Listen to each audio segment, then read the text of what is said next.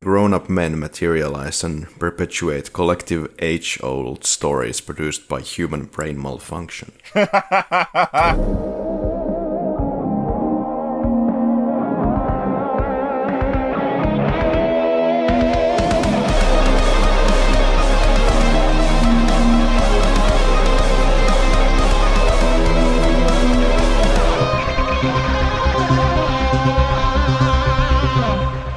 Surprisingly, I'm gonna say, welcome to the Flick Lab.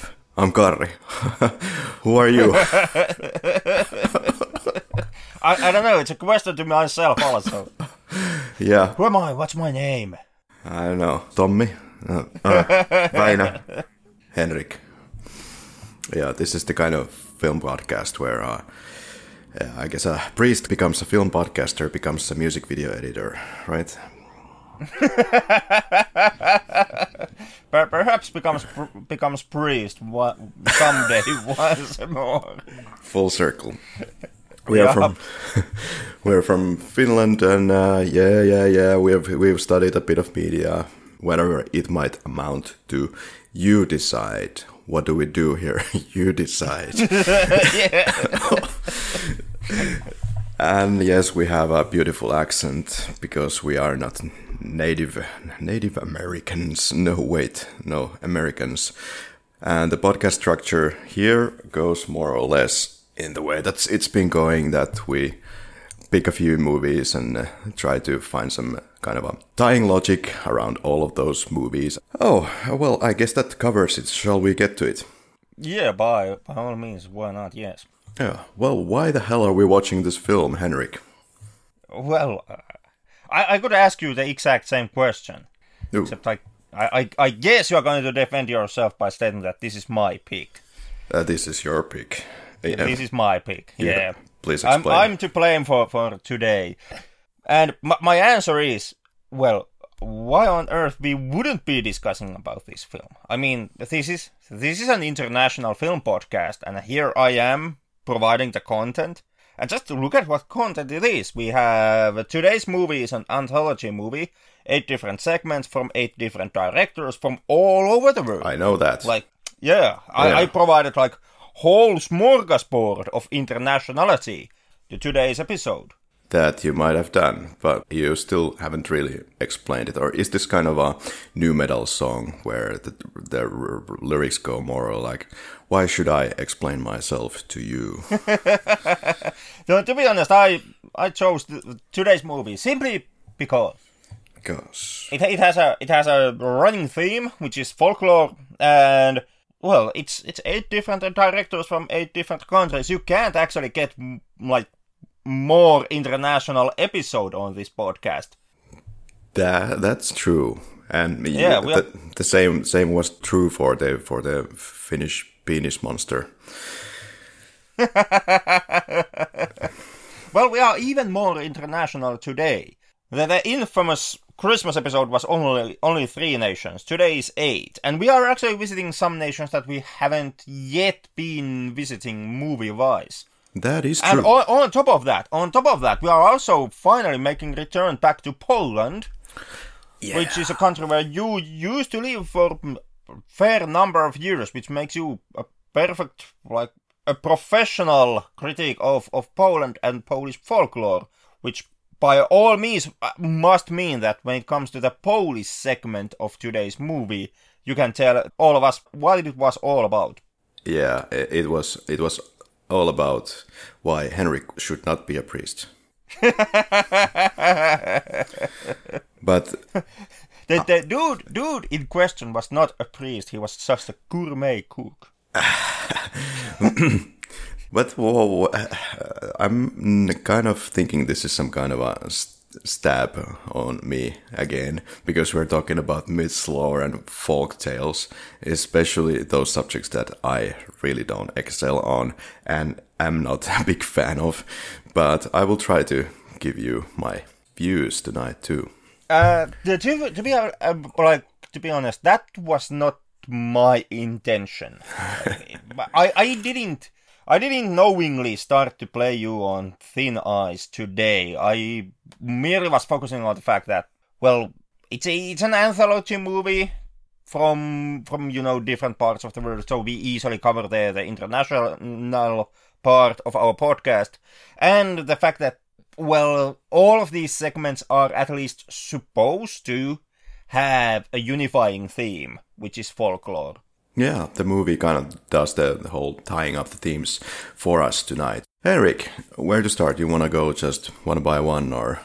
Yeah, I guess today's case, it's perhaps the easiest going and most productive to just go these through one by one.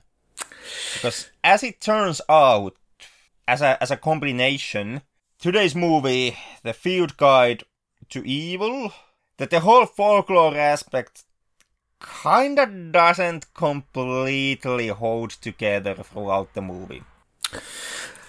Right, well, let's get into that. Our first victim is from Austria, Monster Stories from Austria, which is not about Josef Fritzl. Sorry to everyone in Austria, banned yet again from one country. Except not sorry at all. Well, Josef Fritzl, it sounds like a cereal brand anyways. Oh, the director duo here is known for Goodnight Mommy, which I believe we both have seen. Yeah, some time ago. I can't say I remember like that deeply the movie anymore. Yeah. It made a fuss when it came out. It was for a short amount of time. Goodnight Mommy was all over the place, and I've seen it just once, and I just kind of didn't get into it. Yeah, maybe it didn't completely satisfy with the end resolution, but it was kind of a fun ride nonetheless to see. And since then, they've directed another horror film called Lodge, which I haven't seen. Any experience with that one? I'm aware of the movie. I do know what is the end plot twist, because I managed to go into some. I was reading some analysis about modern day horror movies, which spoiled the end twist for me. And like based on what I've understood about the movie, I also haven't like gone out of my way to actually see it. Okay, well, let's jump right into their segment. So the whole plot twist or the plot kind of a summarization pretext to this whole thing is: once upon a time in Austria, when life and love were still a sin, myths tell about monsters brought to human bedsides at night time. Monsters born from guilt and fear, sent to deprive us of our life's breath. Yeah. It kind of makes sense in the case of the first segment, The Sinful Woman of Holfall. Yeah, so what I essentially get from this, there's someone who becomes consumed by evil, which lesbian sex obviously is. Not my conclusion, but naturally. Yeah, it's the film's conclusion. I don't think they're trying to be making any kind of a statement about that it would be evil. It's just that their film is saying that in the context of those times and all that. So, well, Holfall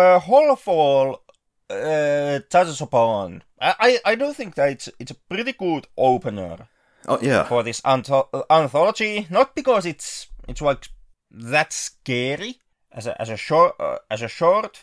All of these segments are supposed to be short horror films, so obviously the scare factor comes into play when talking about these shorts. And in my opinion, Holfall isn't that scary as a short film, but it works as a good opener because it touches upon a crucial element when we are talking about the old folklore. Perhaps also when talk about the modern day folklores, but especially your olden times folklore, your classical fairy tales and folk tales, your old Brothers Grimm type of stuff.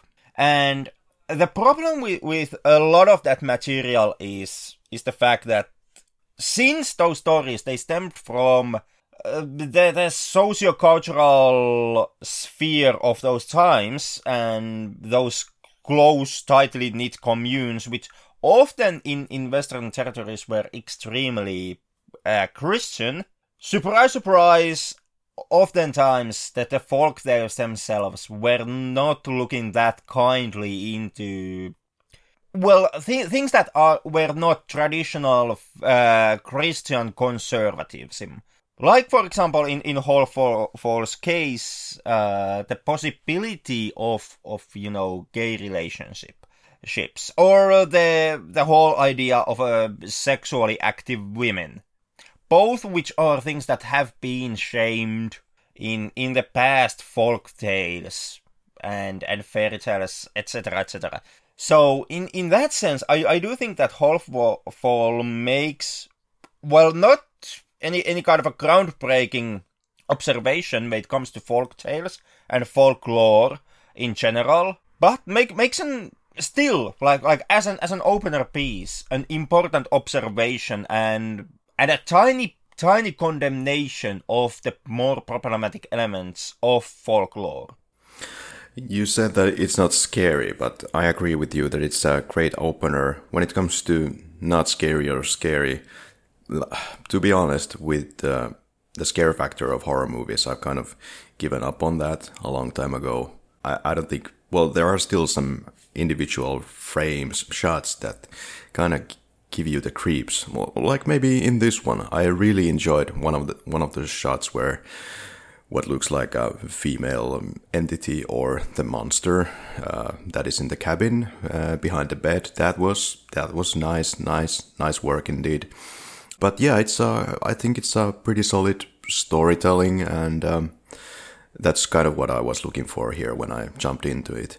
The film is also marketed, at least on IMDb, as something of a telling of the tales of the basis of the genre of horror as we know it today. My knowledge doesn't really go far enough that I could say about that. I can tell that there's like folk tales, and old stories, and yeah, they all share those kind of elements that you see in many horror films today and horror stories. So, but I don't know if these particular stories are so woven to the universe of horror. Anyway, I think this could be seen as a kind of a revenge of the family members, the way that these kind of stories were built up on those days. Lesbian sex was forbidden, so therefore there could be some nasty person from your community who would organize some kind of a creep factor, some scare for you, so you will not do that again. So these silly stories, so to speak, kind of carry on. But simple story, and quite enjoyed it. Yeah, it's simple is actually quite good adjective to describe Hall Fall. It is pretty enjoyable, short. I agree with there. Was I blown away by it? No. No. And I do think that, and this is going to be a running problem with the Field Guide to Evil itself, which is the fact that I do think that at the end of the day there are too many short films in this anthology, which means that they don't have enough time to actually go anywhere properly. And Hall Fall, in my opinion, also kind of suffers from this. Like it touches upon the whole idea, or it raises the point that in folk tales, for example, lesbian sex can be is easily villainized and condemned, but it kind of doesn't go anywhere from like that observation. It has its own story, which is, to say it kindly, extremely simple.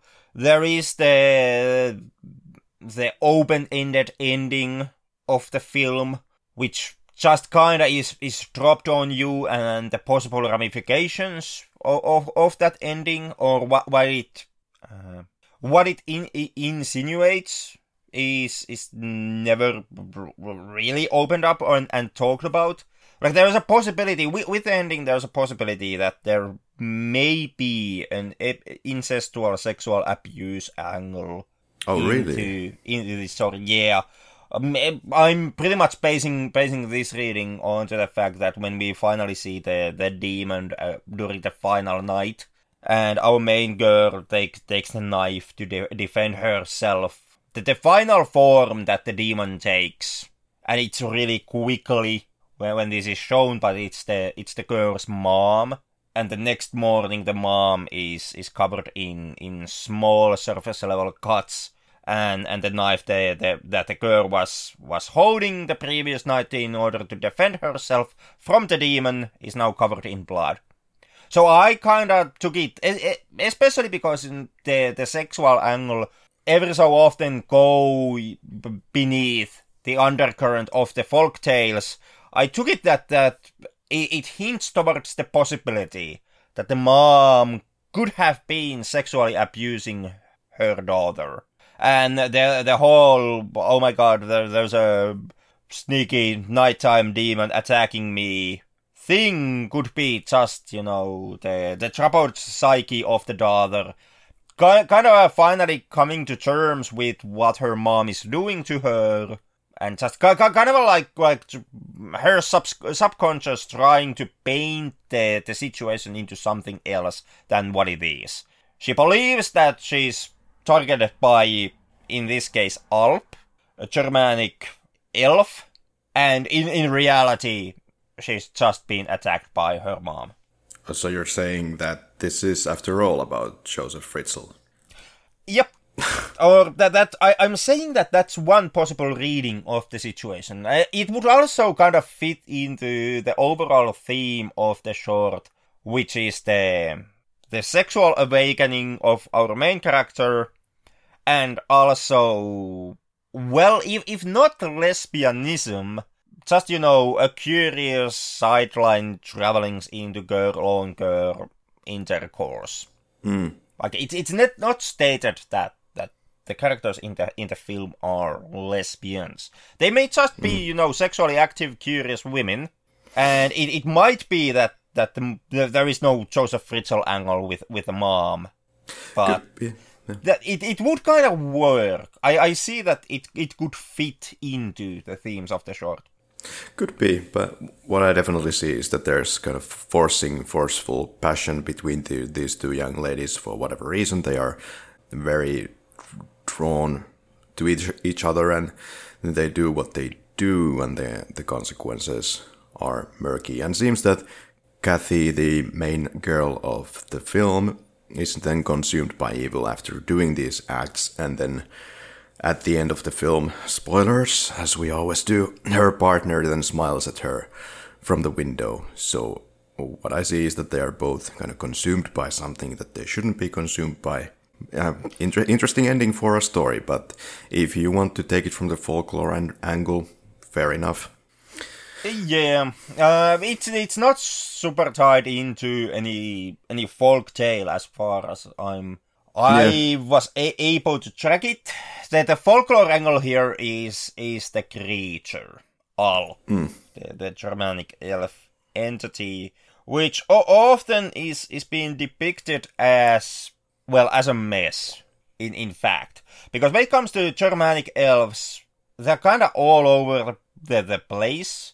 It's or at least, with my layman's understanding of Germanic folklore, or Alps, they are really easy to, or it's really hard to tell what is an Alp and what is, for example, Druid.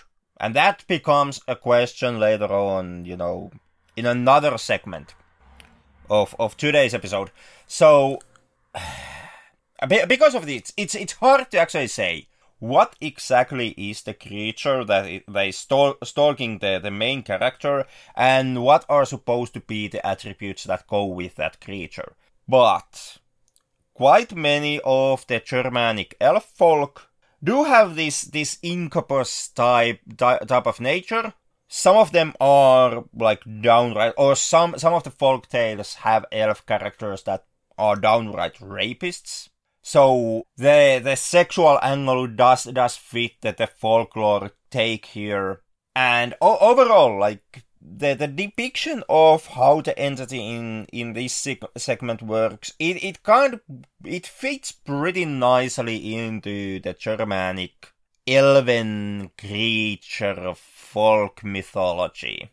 Yeah. There are, once again, the creature only appears or directly attacks at night time, which is and there is the sleep paralysis angle with the attacks, which ties into with the famous nightmare painting by Henry Fussell, in which, you know, the original title nightmare stemming from German Nachtmar, which roughly translated would mean elf dream. So kind of like, even though it's not like a folk tale being depicted here, that the folklore angle works pretty well in this instance through the character or through the entity that the film uses. Yeah, overall, well, I'll summarize it so that the film doesn't blow me away either. It doesn't really have to do that, but quite enjoyed it and was surprised positively by, well, the overall of this film, this collection of 8 films. And it has a relatively low score on many sites, surprisingly, but it's a pretty worthwhile trip anyway. By the way, there's something about the goats in these stories, often that goats are related to something evil, or in here we have the sucking of the breasts of that animal, or if it's not goat, then it's some similar animal, because there's like 10 similar animals, but let's say it's a goat. Yeah, goats all together are, well, they're actually showing up surprisingly a lot in mythology, in folk tales, also in religion, or at least some modern interpretations of religions. Like back in the olden Greeks, I do remember that goats were, like, Greeks considered goats sacred animals, since the animals were sacred to the Greek goddess Artemis, who was the goddess of hunt. And from there you have like repeated folk tales which do have goats, and eventually you kind of reach today's Christianity, where the opposing side of Christendom, Satanism, uses goats to uses goats constantly in their imagery. Yeah. Also, you know, in Finnish language, at least, we often tie goat with Satan, like word-wise. Vanha pukki. And Austria seems to be a very good location for the build-up of this kind of legends or stories. Seems that it has a lot to do with the landscapes as well. I'm getting that feeling, like there are a lot of mountains in Austria, and these are good material for folklores. There's caves and cavern systems, there is elements behaving in unusual ways, the howling of the wind in certain parts of the mountains, how it howls, it might be under your feet, just making that kind of a very specific noise at night when it's pitch black and your imagination runs wild.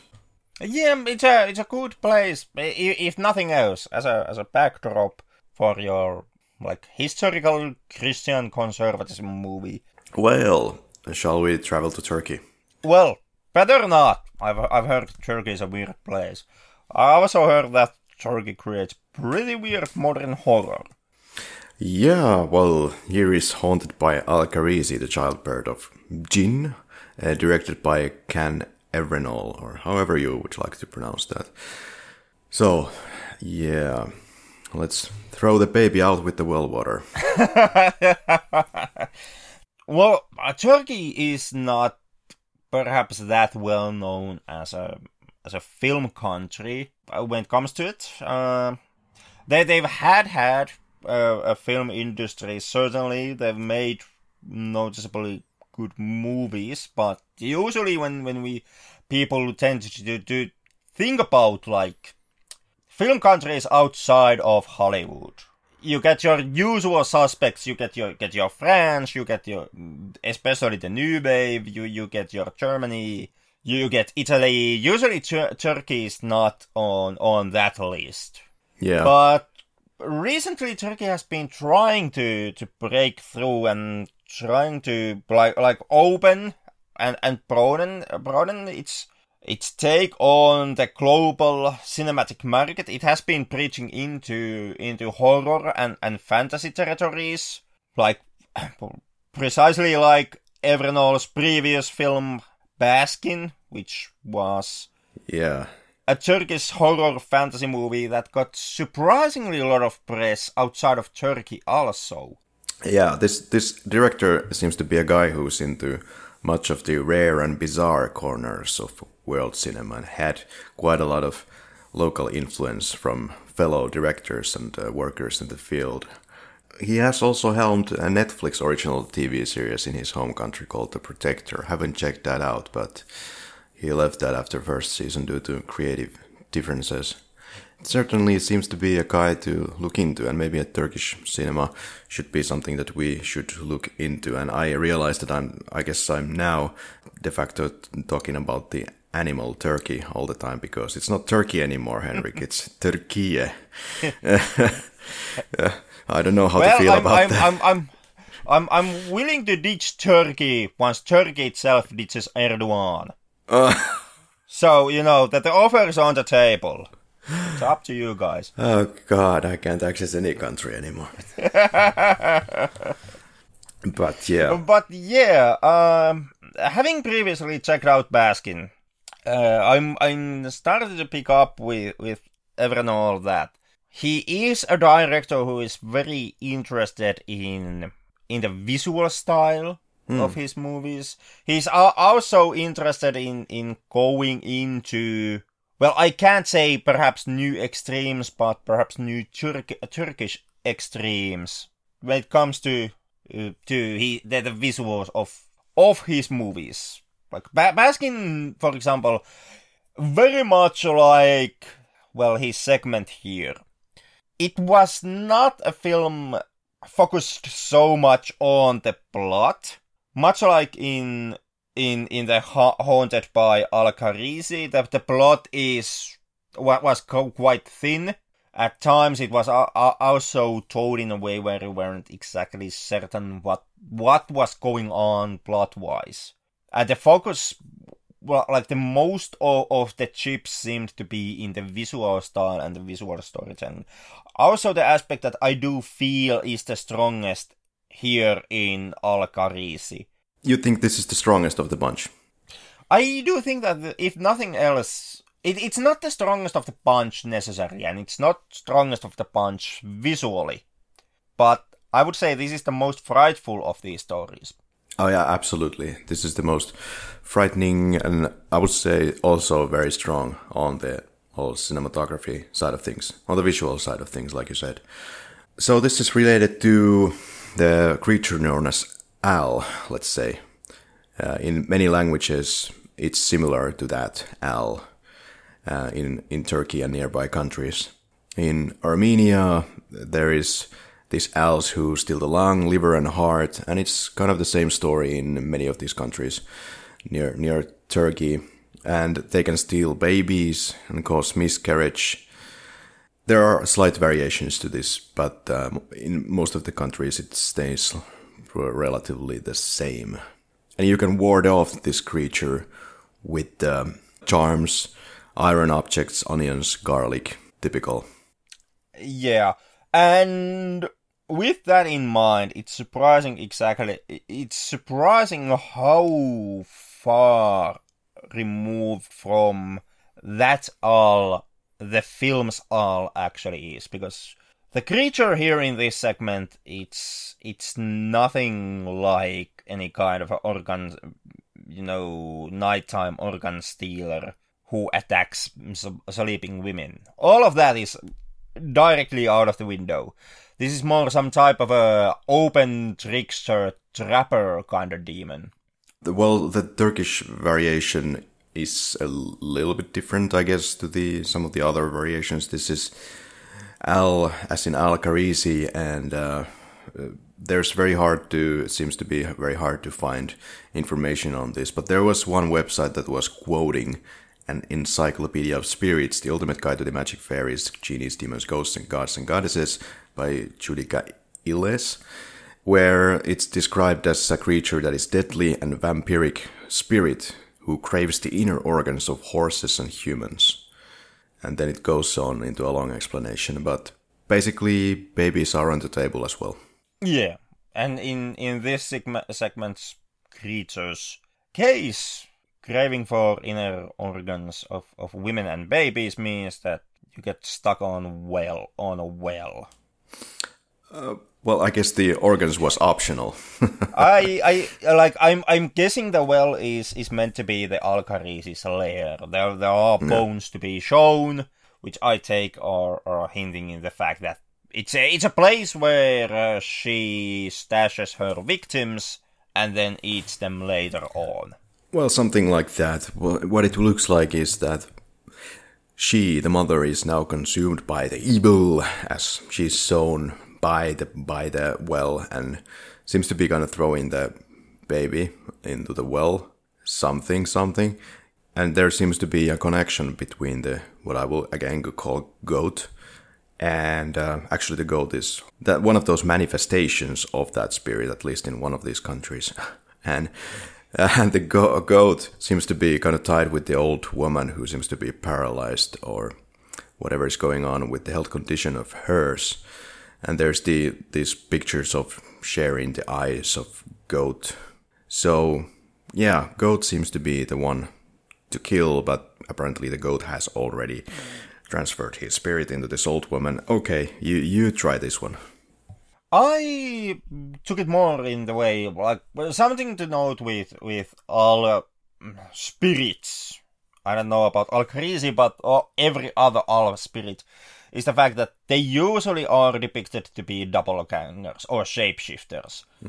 So I took it that the goat itself is nothing more than a red herring. The old lady has been the demon, perhaps from, ever since the segment starts.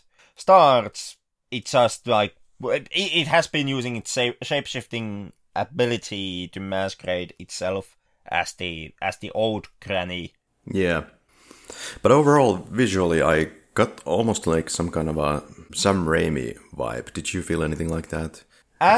Towards the end, yeah. Yeah. There is some of that, well, can't say body horror, but, and not really gruesome, but, like, there are body movements, especially, for example, in the scene where the girl is feeding the old lady. There's some type of a milky substance, and she's feeding it with a spoon. And it's not a direct, like, it's not a actual close-up on the old lady's mouth, but the mouth and the mouth's movements are really, like they are the centerpiece of the image in that scene. And while it's not gruesome, there is a certain level of uncomfortability that comes off from the way how she moves her lips, moves her lower jaw, and yeah, there's a certain amount of that quirkiness, that kind of special humor that Sam Raimi spices on his movies that I find. Yeah, and there's some of that, like, take a look at this and feel uncomfortable. There's also some of the more inventive camera angles towards the end, like when the mayhem really starts. Like, for example, when the girl is locked in the bathroom, and through the bathroom door glass, she sees the entity taking her child. Loved it. She's the shadow. There's the close-up of the blood, and later on, when she's on the well, there is like the shot upwards from the bottom of the well, looking at the old lady as she closes the lid. All of that, I did feel like, or I did get some Sam Raimi vibes from those. Yeah, or maybe what we are looking for is there's certain cartoony element about it. For me, anyways. I don't like. I'm not saying it's not there. Where cartoon is perhaps not what I personally experienced. But this is once again, this is tying with I guess me seeing Baskin before seeing the Field Guide to Evil, because Baskin kind of does this exact same thing, and Baskin does uses the visual language of the film to kind of go into the Hellraiser-esque body horror surrealism territory, and I kind of saw Haunted by Al-Kharisi as a certain type of a visual continuation from the directions that Baskin took. Not going more extreme, in fact it's more subtle and more like hold back here. Baskin aims to go all the way towards the end, and Haunted by Al-Kharisi stays very grounded even in its ending. But I kind of saw a communication when it came to the visuality of the movie. I kind of saw a discourse between, Al-Kharisi and Baskin. Okay, well, good advertisement. I have to check out Baskin at some point. It's okay. I don't think it's the unsung masterpiece that it at time was marketed out to be. The story is, in my opinion, pretty thin, also kind of really hard to follow.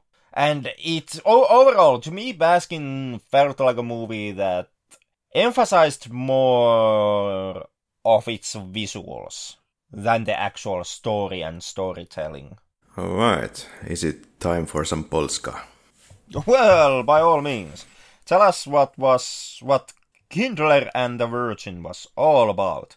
Well, obviously, Kindler is the lady and the Virgin is the priest. Directed by Agnieszka Smoczynska. Yeah, this might be like the most Polish-looking priest ever on screen. Ever.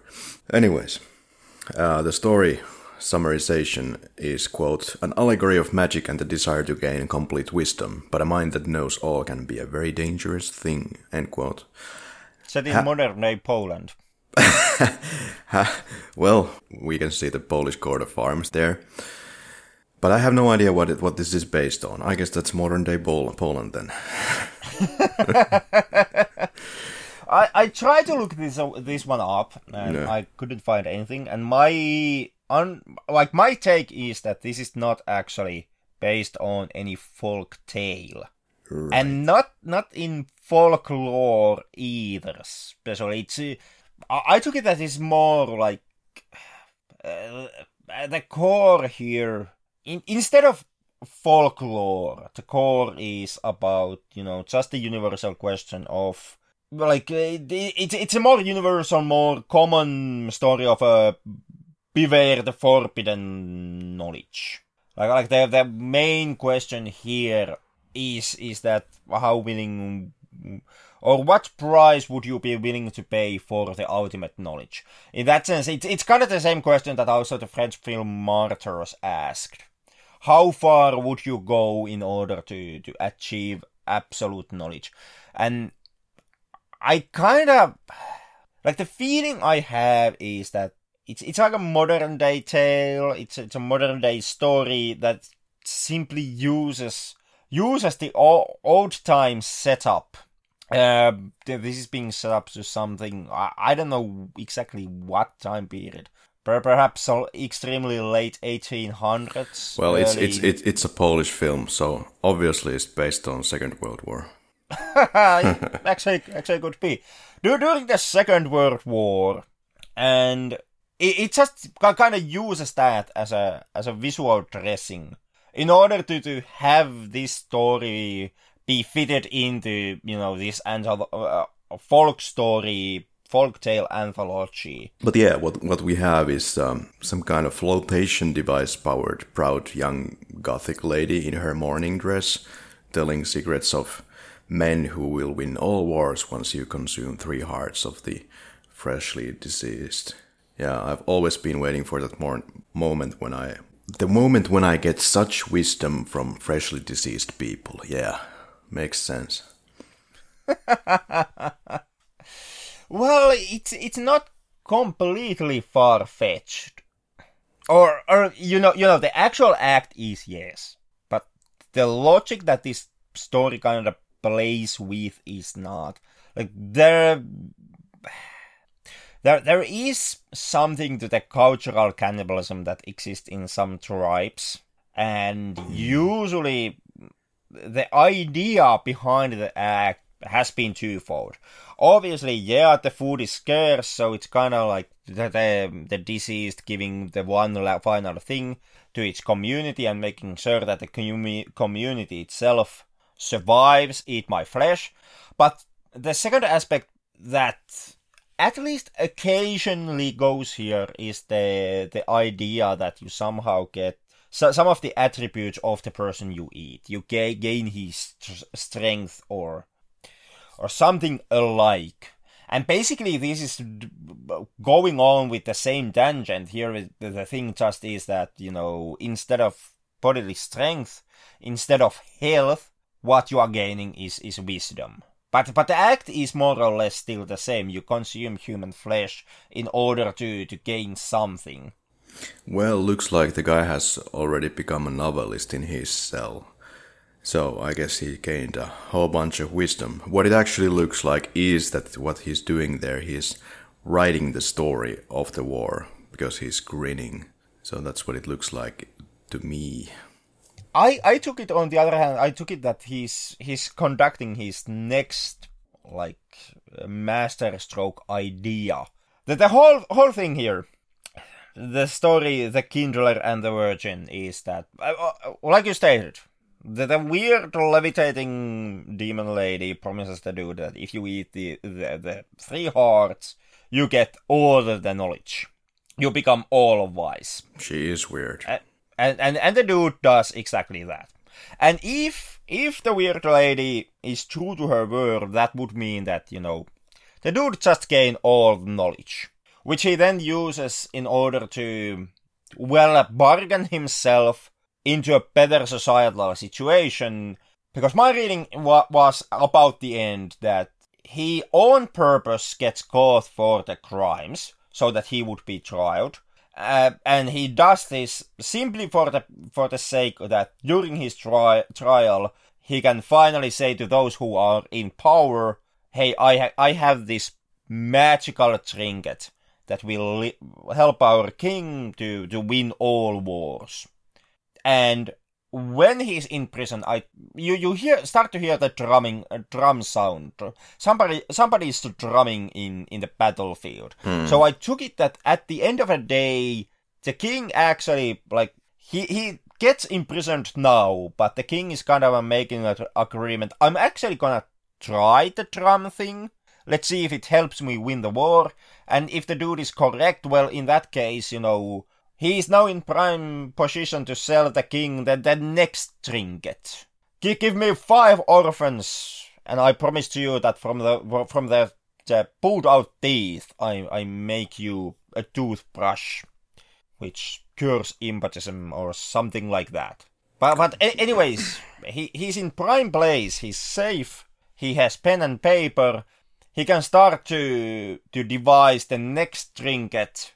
Which after now that the king finally wins the war and comes back to him, holy shit, my dude, the whole drum thing actually works. Well, then he can say, I actually have here the next trinket already planned out. If you just give me freedom and perhaps 5,000 gold, I can help you, get the next thing. Yeah, or he's just writing a love letter to the weird lady, the corpse. Who knows? Who knows? But I saw this as a type of a critique of the whole notion of rulers in the past and in present being consulted by sorcerers and seers. Like we have, when it comes to rulers, when it comes to monarchs, when it comes to presidents, we have a long tradition that there's some type of a seer-like figure. Sometimes it's a damn wizard, like Rasputin. Sometimes the series completely mythical, like Merlin was to King Arthur. And these days, it's not longer, we are not dealing with wizards, but we are dealing with highly intellectual consults, like, for example, Bannon was to Trump. But basically, the framework is different. It's no longer magical. Now it's some type of I have the meme understanding of the internet, but the function is still the same. You have a ruler who puts his faith in some type of a chosen consultant or a seer. And I took that this is like a critique of that behavior. The tendency that rulers have to handpick a chosen individual who has like this backdoor access to them, because they are supposed to provide the secret knowledge how you lead well. There's also some kind of rites and rituals. He slashes his wrists and seems to eat mucus as a preparation, something that the weird lady seems to have left on his arm when he levitates away. Whatever that might have been, but I will just say it's her mucus. Something communicates to me this is a very, very Polish film. Can't try to put my finger on why, but might be the priest. Might be just the priest. Might also be using apparently extremely old building as your backdrop. Oh, that building, I wanted to say something about that. Can somebody tell me what that building is? And if it's in Poland, tell me where. I'll be there. I'm already treading for the nearest cemetery of that building. Well, would it be USA, USA, USA? Oh God! So apparently a Yank found a video camera. Yes, and he filmed melon heads in. Yeah, Let's look at some A-level parenting from America. The parenting is not that bad in melon heads. It's it leads into melon-headedness. But okay, let's get into that. Anyway, it's directed by American horror film and short film director, writer, actor Calvin Reeder. You might know him from VHS as Gary. And he has directed some short films that have been doing pretty good in the short film circles. But yeah, go ahead. So, I guess we can just get this one out right away. I think that Beware the Melonhead is hands down the worst segment of the anthology. Ooh. It fails pretty much on every single level. Oh. And I can't understand what the fuck it's doing here. Yeah, the story goes, the whole summarization, so that, quote, there are humanoid children found in northern woodlands of the United States. They are said to possess an abnormally large cranium and are known to be aggressive, violent, and possibly cannibalistic, end quote. On what point here, Henrik, did the film fail? I think it crosses all the marks on that description. But yeah. It's... We are talking about anthology films, or film anthology here, which means that, okay, of course the movies are gonna come all over the place. We are going to have directors with varying degrees of talent and varying degrees of budget. But somehow the USA managed to be the one that absolutely looks the cheapest. Every other film, like, if nothing else, it feels well like a short film segment that you could put in an anthology film and feel proud of it. Except Beware the Melonheads, which is like absolute B grade. Starting filmmakers trying to earn their first mark in filmmaking. That's like when it comes to visuals, when it comes to the cinematography, when it comes to the acting, everything reeks like that. This is the most run-of-the-mill experience that you have in this anthology. Yeah, well, yeah, I understand where that could be coming from. This whole film is produced by, at least mainly produced by Legion M production company, and this is a company that says that it's the world's first fan-owned entertainment company, meaning that it allows fans to invest in the movies that they are producing or the TV shows, whatever they are doing, so kind of giving them an integral hand in the whole process. And the directors seem to be in these productions kind of something on the fan level, starting their career here, etc. So it gives voice to different doers. Yeah, it does. But every other director here manages to hide the fact. And some of these directors, by God, are actually, they have less short films under their belt than, what our man Colin Reed here has. He's one of the more experienced directors. Yeah. In this anthology. So especially contrasted against that, the kind of the lack of quality here is somewhat astounding. It seems a little hurried, a little rushed. I mean, even starting from the effects and the acting. Yup. And when it comes to the story, it seems that it wasn't thought out that not much thought was put into it. And once again, it's a surprising complaint to be made, because this collection does have stories like goddamn Hallfall has. When you look at the story, like plot beat wise or plot element wise, Hallfall has less plot elements than Melonheads.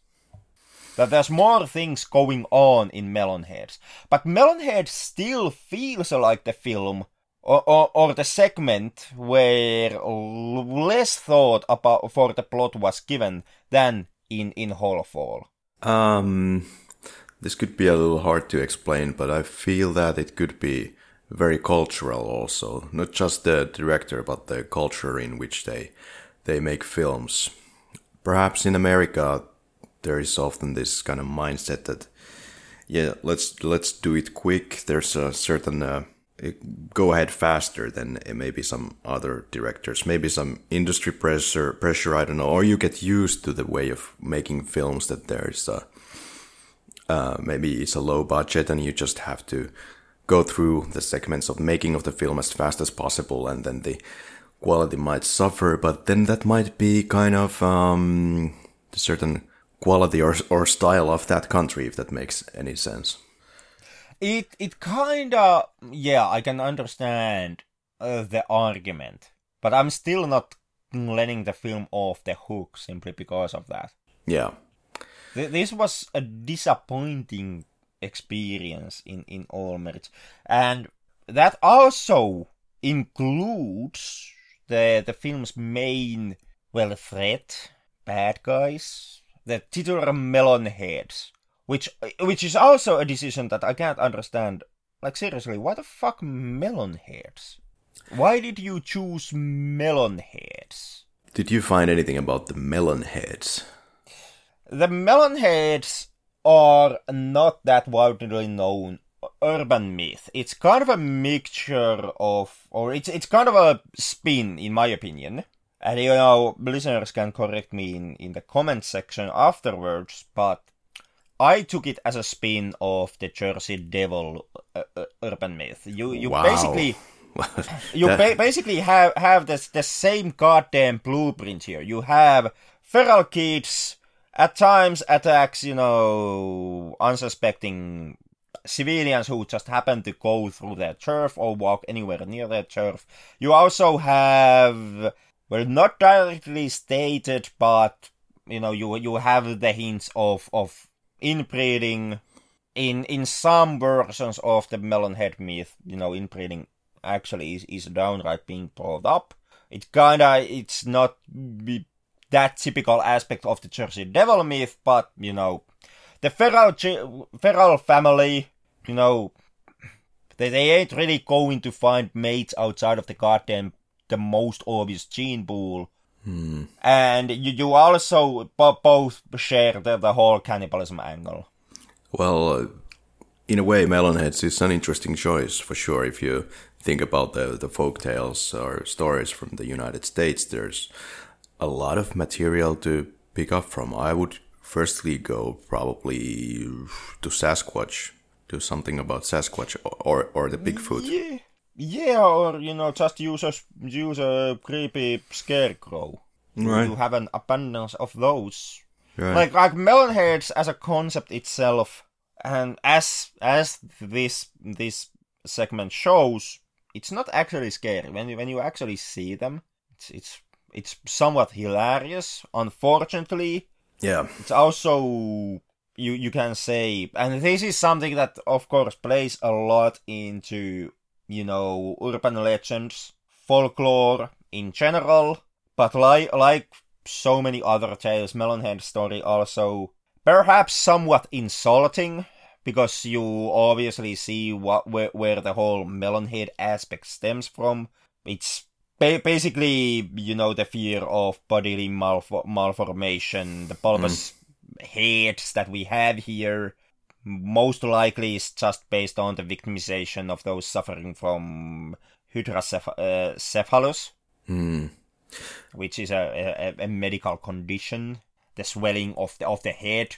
So, nice fucking job, once again, Right. picking your bad guy. The myth itself, in fact, and taking note that, like we so often with urban legends, you have different variations. You have, like, state-based variations. Ohio has a bit different spin on the Melonhead myth, than, for example, Connecticut. In my opinion, the Melonheads here in this segment, they seem to be based strongest in the Ohio and the Connecticut variants of the legend.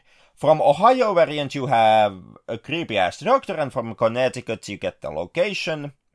But overall, it's kind of a mashed potatoes situation here, and like I said, there are variations depending on what area we are talking about. But some of the stories with the Melonheads is that they were supposed to be they were children locked in mental asylum. They escape one night and take on to the nearest woods, where they go feral. In some tellings of the story, the mental asylum staff abuses them mentally, physically. I most likely also sexually in some retelling of the story. So you have that aspect. In some cases, it's like the insanitarium, like prison insanitarium. And the Melonheads are inmates there, and and human tests are being run on them by mentally deranged doctor. Is it Dr. Crow, who usually gets to be the bad guy in this version? Eventually, the Melonheads, who now have been disfigured by Crow's experiments, they finally attack back. They riot. They slaughter the sanitarium staff, and then they run to the woods, where they now, get into the inbreeding and the feral stuff. Right. So you also like not just the demonization of the victims of hydrocephalus. You also have like the demonization of mental health patients, and the psychiatric practice, or through the dastardly Dr. Crow. You also have, depending on the story, the prison inmate population, once again, extremely violent and prone to cannibalism the moment you turn your back on them. There's a lot, like, who gets the blame when it comes to the Melonhead myth. Which is also one reason, like, and of course, as mentioned already, and like we already kind of talked about quickly in when we discussed about the Hull Fall. This is something that happens in urban legends. This is something that happens in folklore. Yes, I'm not like saying that Melonheads does anything especially increases here. But once again, I word out the question. Why did you choose Melonheads? Why didn't you take another urban myth? I guess that's a big problem, kind of like you hint in folk tales in general, that they are truth-based on some level, and especially if there's something like that you mentioned behind possible Melonheads myth, then you're dealing with real-life roots, which is communicating to you that perhaps this is the filmmaker's lack of research, which might backfire on them, which might have already backfired. So we come into these very sensitive topics. But what I guess is both of our problem with the film, rather the film's problem, is that in contrast to the other films, it's not artistic. It's not artistic enough. No. Yeah. The appearance of the film is kind of run-of-the-mill US, how to say... It's like a cheap American TV movie. Right. One of those that gets made like 5,000 a year. Right. And they are just pushed on streaming and pushed on TV channels, and you never actually watch any of them.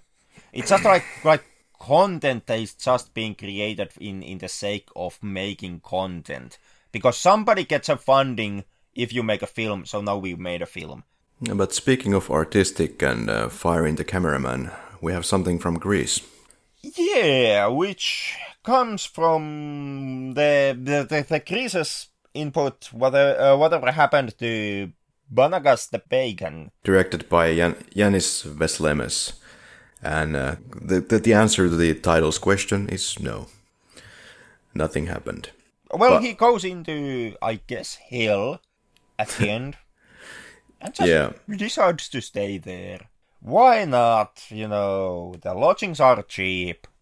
The preface is, quote, Kallikansaros are the lowliest of the devil's children. They brood underground all year until Christmas Day, when they visit empty houses and play tricks on people. In parts of Greece where pagan customs are still alive, the Kallikansaros dare to mingle among the drunk, beast-like humans. Who is the beast of the film? Yeah, extremely. Like we're kind of once again dealing with the trope storytelling aspect of filmmaking. Yeah. Today we are landing on the humans are the true monsters. And you may never have actually heard this revolutionary take in anywhere. Yeah.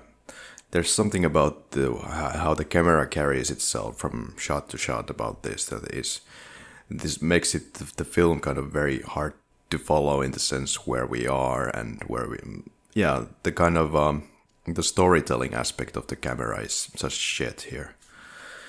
On the other hand, I actually quite I do agree that the storytelling aspect of the camera work perhaps leaves something to desire, but I did enjoy greatly on the visual side of the camera work.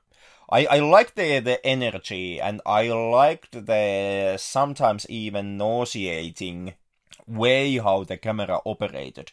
How it went into extremely close, extremely dirty close-ups. I can see what they could be doing there. It's just I see that it's a problem of variation and problem of having perhaps the right angles to film from to know where everything is. For at least I got this nauseating feeling from just that. Yeah, then again, I kind of believe that the film is doing this on purpose, because altogether it's a film, or it's a segment that does not want to let you know when it actually is happening. There are a lot of things that kind of makes it hard to say when. When does these events happen? You have the pagans who are dressing in fur and horns, but they also have a ghetto blaster. They have cars, but they are old cars. So, is it 2000s? Is it 90s? Is it the 80s? When exactly is this happening? And like there's a lot of elements. They very much like the characters, that the people in this film are like from somewhere from, well, bloody 1800s, if not even the Viking times. But then they have a ghetto blaster, and then they have a car, and then they have. I couldn't exactly pinpoint from what period the military uniform is that we see once in the film. That could have perhaps given us a time frame, what period the film is, the segment is supposed to take place, but I couldn't exactly pinpoint it. But you have like modern-esque military attire, so yeah, it's like the time period here. It can pretty much be anything, and even like that the film opens, it closes with the segments. Like it's the story is told in the way that someone is reminiscing, is remembering what happened once. Well, we start in like quote unquote present, and the story goes back in time into time period X, and we don't even know what the present is, because the present actually looks surprisingly a lot like present. Like the opening moment of the film could even be like Greece in 2018. Yeah, and seems that these are kind of creatures that crawl up from the underground world during Christmas, or during 12 days of Christmas, from 25th of December to 6th of January, the winter solstice period, for a fortnight period, and then during this time they are supposed to have other tasks than to be bothering humans, but then they're supposed to do that, but actually it's the humans that are bothering them. Yeah, it kind of depends on, I guess, once again the version of the legend, because Kalikancharos as an entity is pretty much supposed to cause headache for the humans on the surface level. The idea kind of is that for the 12 days they cause havoc, they are mischievous, they cause harm, and then after the 12 days they have to return back to underground, back to hell. And once they are there, they actually notice that humans are on the surface are once again able to fix the havoc that they have caused. The humans they repair what is broken, and like they just fix the situation. And Kalikancharos, looking at it, come into the realization that god darn it, we didn't like cause permanent damage this time. Let's try again next year, and then it's a cycle that repeats. Yeah. Every year for 12 days they try, they never succeed, so they are like, yeah, back to that drawing board. Yeah, Kalikancharos, I don't know where this is coming from, but it seems like almost like a sick orgy first, but seems that the humans are drinking wine from Kalikancharos' veins, kind of a biblical elements thrown into weird places. Yeah, well, the segment brings up the whole priest character. So I guess I also didn't find a direct mentioning of Kalikancharos' blood drinking rituals, or the blood having any kind of like. In here, it's hinted that it has some type of a psychological, some type of a drunkenness effect. They quickly comment that the drinking of the blood is supposed to lead into some type of a temporal insanity. And I didn't find like a direct mention of that actually belonging into the myth. So it might be that aspect here is brought up because they bring the priest who comes to see the now trapped Kalikancharos. So I took it that that's just a jab at Christianity, and it's poking the whole Holy Communion right in Christian worship, and that's why we have it. Well, interesting elements, but it seemed like a bit of a mess to follow it. But I think it's on the lower end of the spectrum here. On the other hand, I actually put it on the higher end of the spectrum, and I would say that when it comes to the filming style, or when it comes to the not visual, like cinematography, but when it comes to the way how the film is constructed, kind of a like energy vibe, or vibe-wise, I would say that there's a heavy paying tribute to the Soviet era filmmaking. This felt very much like Soviet film. No. Like if someone would have said that here's a Soviet made horror film, a short film, and it would have had like a Russian dubbing, I would have actually been tempted to actually believe the argument. So I can I would perhaps suspect that some of the feeling that it's nauseating, that it's somehow that the short itself kind of puts you off. It may actually be like that Soviet era style filmmaking that we have here. Yeah, it's just somehow the overall feels kind of very, very mixed and chaotic. Maybe that's what it wants to do. Even the whole pacing. Yeah. I would say that the pacing is extremely slow, perhaps even boring. Especially if you come unprepared. And the fact that, we have an American short preceding this one makes no favors here, because Christ, American was really in the hurry. So it's like you go 80 miles per hour and all of a sudden you hit all the brakes once the Grease segment starts. But I would say that this was from the segments of this anthology, I would say this is perhaps the most meanest and the most nihilistic of the shorts.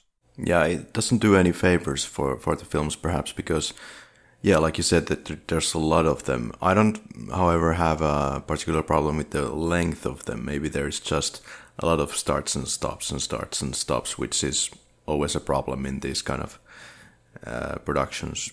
But maybe it could have worked better if I would have just watched each film very separately. On some parts I did. Sometimes I took a break, like, okay, I need to gather my thoughts for a moment and continue. I feel that the stories could have actually... They could have been stronger.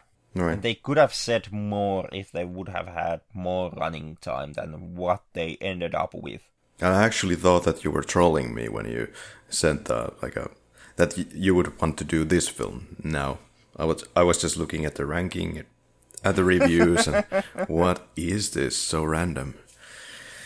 But yeah, actually, I'm happy that we're looking at it. Yeah, and I like talking about the fact that I do think that the stories could have been longer. I think that also, whatever happened to Banagas the Bacon is a case example of this, because it does touch upon interesting themes. There is the Baconism versus modernity, or new Baconism versus old traditions angle that this film has. From all of these segments, this is the one that actually does still have its pagan roots.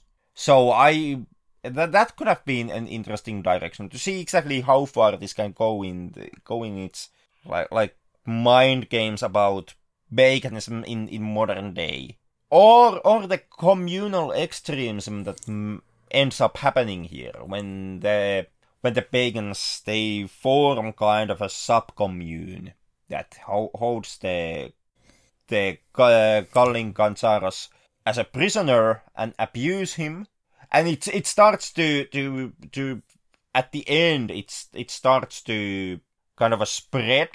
First, it's just the small group of pagans. All of a sudden, you have the priest, you have the military guy there. So the whole community starts to get into abusing the Kaliganjaros, and the abuse itself also starts to become more and more extreme. It starts with shouting at his face, and it ends up with literal blood drinking.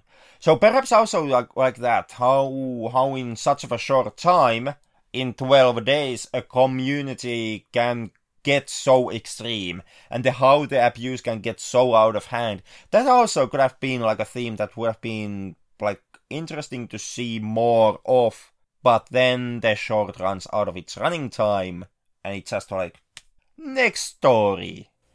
Yeah, well, I guess it's how you look at it, and maybe many of these films seem like they are just ending into a brick wall, but not necessarily. It's a kind of the thing with the short films. There's a lot packed into it. If you lose some of it on the way, then there's no ending for you. And some shorts really suffer from people who who are not able to digest enough of it to kind of, I guess, in a lack of a better saying, to get it. I'm not saying it's the case for you now, or for me now, but in general. And talking about, your narrative ending, stopping at the brick wall, then the next segment. Oh yeah, This one stemming from India, the Palace of Horrors. Yeah, Ashim Ahluwalia is responsible for this. So let's find out what all can go wrong on this guided tour to Indian jungles, while there's your colleague who secretly wishes for you to die. And we get a happy ending, actually, Henrik. It's a full circle. Well, we kind of get partly and partly not. It's kind of how you approach it. Well, it's a happy ending for the colleague, insofar as he's still happy that the colleague seems to be quite, well, if not dead, then very much injured. This is a very, very interesting mixed mash where we're talking about Henry Gentry, who was the owner co-founder of Gentry Brothers Circus.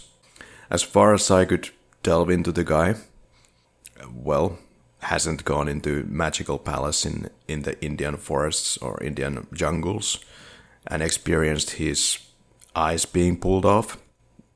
As far as I know, he very much kept his vision and died in the 1940. So this seems to be some kind of weird urban legend, even though there's nothing. If there were anything related to those eyeballs, then I think safe to say eyeballs were fine. I actually to touch upon that subject matter, I'm not certain, and I'm somewhat suspicious that this actually is not based on any urban legend or any folk tale. I'm sure that it's based on some belief, but I'm pretty sure that this didn't happen, but maybe some variation of it that makes sense. He might have traveled, I don't know why he would personally travel, but maybe he would travel to India to find tigers or some wild animals, try to pay a good price for them, and then because of his, narcissism, he tries to override all kinds of good manners in that location and challenge the local quote-unquote gods. Go on to some place where he shouldn't, and maybe he experienced something that he shouldn't.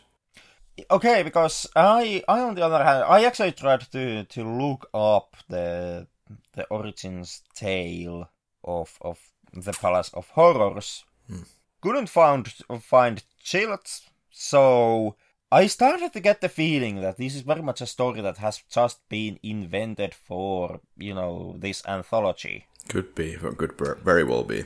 Like this is, it's not actually based, it wouldn't be based on anything. It wouldn't be any take on anything already existing material. It would just, be the director, doodling something on a sketchbook, and then, forming that into a script. Well, what it could easily be is that it is some kind of a Bengali folk legend that we just are unable to find. But instead of having the original characters, they just put Henry Gentry out of nowhere into it for reason X. Because the description of the film is based on Bengali folk legend over the summer of 1919, deep within the Asian Sundarban jungles, and veiled from the outside world lies a crumbling palace, home to strange rites and barely human curiosities. Barely human curiosities collected by a deranged king. Yeah, that's what the opening text does say. But I'm kinda suspecting bullshit here. Yeah. Like, by all means, our listeners can freely prove me wrong, and if I am, please do. I would actually love to hear what tale this is based upon. But even the fact that the filmmakers themselves refuse to actually give you any hints about what tale this is. Like Kaliganjaros and every other tale, they name the thing they are basing their tale on. This is that myth. This is the melon heads. This is Kaliganjaros. In here, it's just, open-ended. Old tale from 1990. And nothing else. And when you're marketing this film as something that is that this is this kind of a root story of horror tales or the horror genre, if that is the case, then what is the story that we've never heard about? And if that is the case, why do you make this based on Bengali folk legend? Why not just tell the legend in the best way that you could tell it? I mean, in the as sourced way as you could tell it. Whereas now we have this. There's a couple of stories that are kind of sucking in that they are not able to tell exactly what they're based on. And it does become somewhat of a problem in an anthology like this, like with an anthology that outright markets itself as something that is now based on folk tale. It's kind of like if you would make a anthology based on fairy tales, and you would have your typical fairy tales. You would have your Snow Whites and your Cinderellas, but then you would also have a couple of segments that are not actually based on any fairy tale. It's just some shit that the director of this segment in question just came up. Yeah. Where this starts to sound like marketing nonsense, like creating the intrigue by which you write, origin stories to horror genre. Of course I'm gonna check it out. But yeah, as far as we know, Henry Gentry was the owner and co-founder of Gentry Brothers Circus, and remained in the business, then sold his business and created another business, suffered during the Great Depression, which the business did not survive in. Nothing particularly dirty that I could find on him, except that he's a guy who owns an animal wrangling company. Yeah, and then again, when it comes to Henry Gentry, I'm not exactly certain that the real target here is even Henry Gentry. It's this gets kind of complicated because I'm not entirely certain what India is actually trying to do here. But to take the longer road here, Rudyard Kipling, dude who also wrote Jungle Book, which most likely you have heard of. At times he also wrote like horror stories, and I do remember one horror story from him. It was Mark of the Beast, which is quite quick, quite simple, quick tale based on, if I remember correctly, precisely in India. However, the whole idea there is that you have a rowdy but cultivated Westerner who is hanging around with his two friends. And after drunkenly insulting Indian religions, he's attacked by a faceless leper. And the leper nuzzles his chest.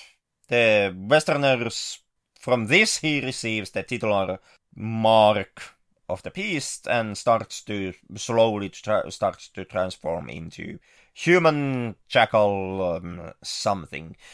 showcases all the traditional transformation horror stories. Symptoms, starts to all of a sudden eat blood raw meat, etc., etc., etc. And this goes on up until the end, when his also cultivated friends manage to finally aid our poor target to get rid of to have the curse lifted, and then all is well.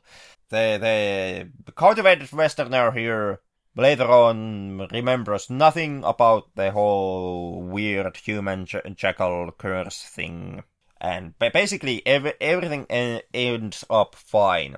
And that story itself is somewhat of an example of the demonizing Oriental exorcism that was being used as a shorthand for alien and terrifying. The whole kinda angle that Kipling was playing in his short story was about the notion of those heathen lands. The heathen place of India, where you have the lepers roaming the streets and they are carrying all these weird curses, which are a threat to the civilized Western colonialist folk.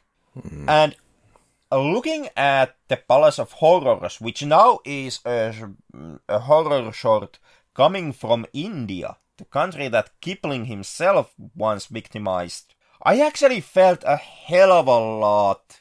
Like, I got strong Mark of the Beast vibes here. Not just because the story itself has a lot of beats from, the adventure stories of that era. You have small number of Westerners. Here it's 2. You have the whole nighttime at camp thing going on. You have the mystical beasts of India. In here they are in the king's castle basement thingy. And I like watching the Palace of Horrors. The one story that I really strongly started to think about was Kipling's Mark of the Beast. This could also be something a little bit more simple in the way that it mixes the whole gentry with this, let's say, fictional storyline.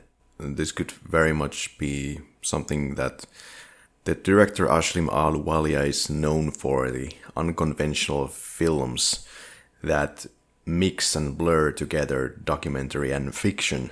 Perhaps like in his film Daddy from 2017, which I haven't seen, which is about gangster turned politician Arun Gauli, but it seems to incorporate some fictional elements into it. So in that sense, this could be like a fiction meets non-fiction story. It could, of course, be that. But I'm kind of still curious about what exactly is the end goal of the filmmakers here. Like, why tell this type of story? Why make a story from which at least my own personal first impulse was to start to think about, Kipling's short story, which itself is not really that good PR for India. Well, why does Indian film rely so heavily on the theme or the feeling of those stories? I was not entirely certain if this is some type of a attempt to turn the past demonification of India now into strength by partly doing the exact same thing. Like, if this is supposed to be some type of power play. Well, speaking of PR in India, well, this is, at least it's based on, story-wise, to the Sundarbans. And in Sundarbans in India, there's this Sundarbans National Park, for example, which is a heavy traffic tourist destination. So it could be something like that. Hey, hello, I'm marketing my own country, and hopefully somebody will like me very much, and I will get follow-up jobs. For maybe it could be... I don't know how positive this subject matter is regarding Sundarban, but maybe. Well, at least the depiction of India here in the Palace of Horrors, it's not saying nothing too nice. Once again, India is the mystical, exotic location where you can get the weird monsters into your monster collection. It's the half magical kingdom where you kind of have to be like wary of what you are doing and where you are going, because who knows, maybe the bloody lepers are once again wandering around, just outside the palace. It's as if the tourists wouldn't be already worried enough about the Bengali tigers and trying to survive in that nature reserve by itself. But then you have to worry about creatures that suck your eyeballs out. Yeah, and it's kind of like, India, why are you doing this? Like, didn't the Western colonialists already, weren't they dickish enough? Like, do you now feel that you also like have to follow these days a rather problematic example left by Kipling and the co? Well, hell, maybe it's an anti-PR campaign. It's like, please don't come here anymore. or perhaps it's a Western PR campaign, because like I said, I couldn't actually find the actual folk tale that this could be based upon. But what I did actually find pretty easily, simply by watching the film, were like 15 notes towards H.P. Lovecraft of all the goddamn things, to a point where in the collection of freaks, the king here also has collected some type of a Cthulhu-esque tentacle face monster thing into his basement. This was actually more than Indian folk tale. This felt like an H.P. Lovecraft tale. Well, is there anything that H.P. Lovecraft hasn't written about? Well, at least anything positive about the people in India and in Russia. All right. Well, I guess we are at least partly grasping at straws at this point. So I actually find it somewhat interesting. Like, why this? And I do kind of find it does lead into rather, like, well, in my opinion, nice philosophical question when it comes to the folk tales, which is that, well, folk tales, the whole word consists of two separate words: folk and like tale, or folk and lore. And well, these days now at the internet time, when we have Slender Man and we have creepypastas, and those are being regarded as internet folklore. The actual question to draw from here would be that, like, the works of H.P. Lovecraft, or not the works, but the mythos that he created, the Cthulhu mythos, can it actually someday turn into a modern day like folklore? Because these days the mythos itself, or Cthulhu, it's so widely known that even the people who never had read Lovecraft, necessarily haven't even heard the name Lovecraft, have still heard the name Cthulhu. So the mythos and the name Cthulhu, it has grown larger than the name of the author. And while, yes, of course, the stories written by Lovecraft will always belong to Lovecraft. They will never be folklore. At least I believe they won't be. But I am kind of wondering if the mythos itself, like if the vision that you have about, when I say Cthulhu, you have a vision of tentacle thing. I have a vision of unpronounceable word. Well, which is also like goddamn, But I'm kind of like, can actually the mythos itself, outside of Lovecraft, can it turn into a modern day folklore, or is it already now? Well, unfortunately, we might need to press on to the next one. Kind of like the film, we're pressed on time. But Germany. Yeah, Germany. Nocturne. They made a short film for this collection. Yes. called, what was it? The Nocturnal Whispers or what? A Nocturnal Breath, directed by Katrin Geppe.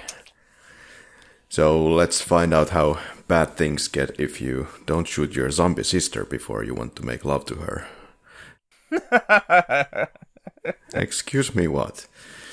So the summarization of the film says that a druid is a Bavarian malevolent spirit that leaves the body of the possessed to haunt and spread disease. The person lies there lifeless until the spirit returns. And if the druid is killed, the person remains dead.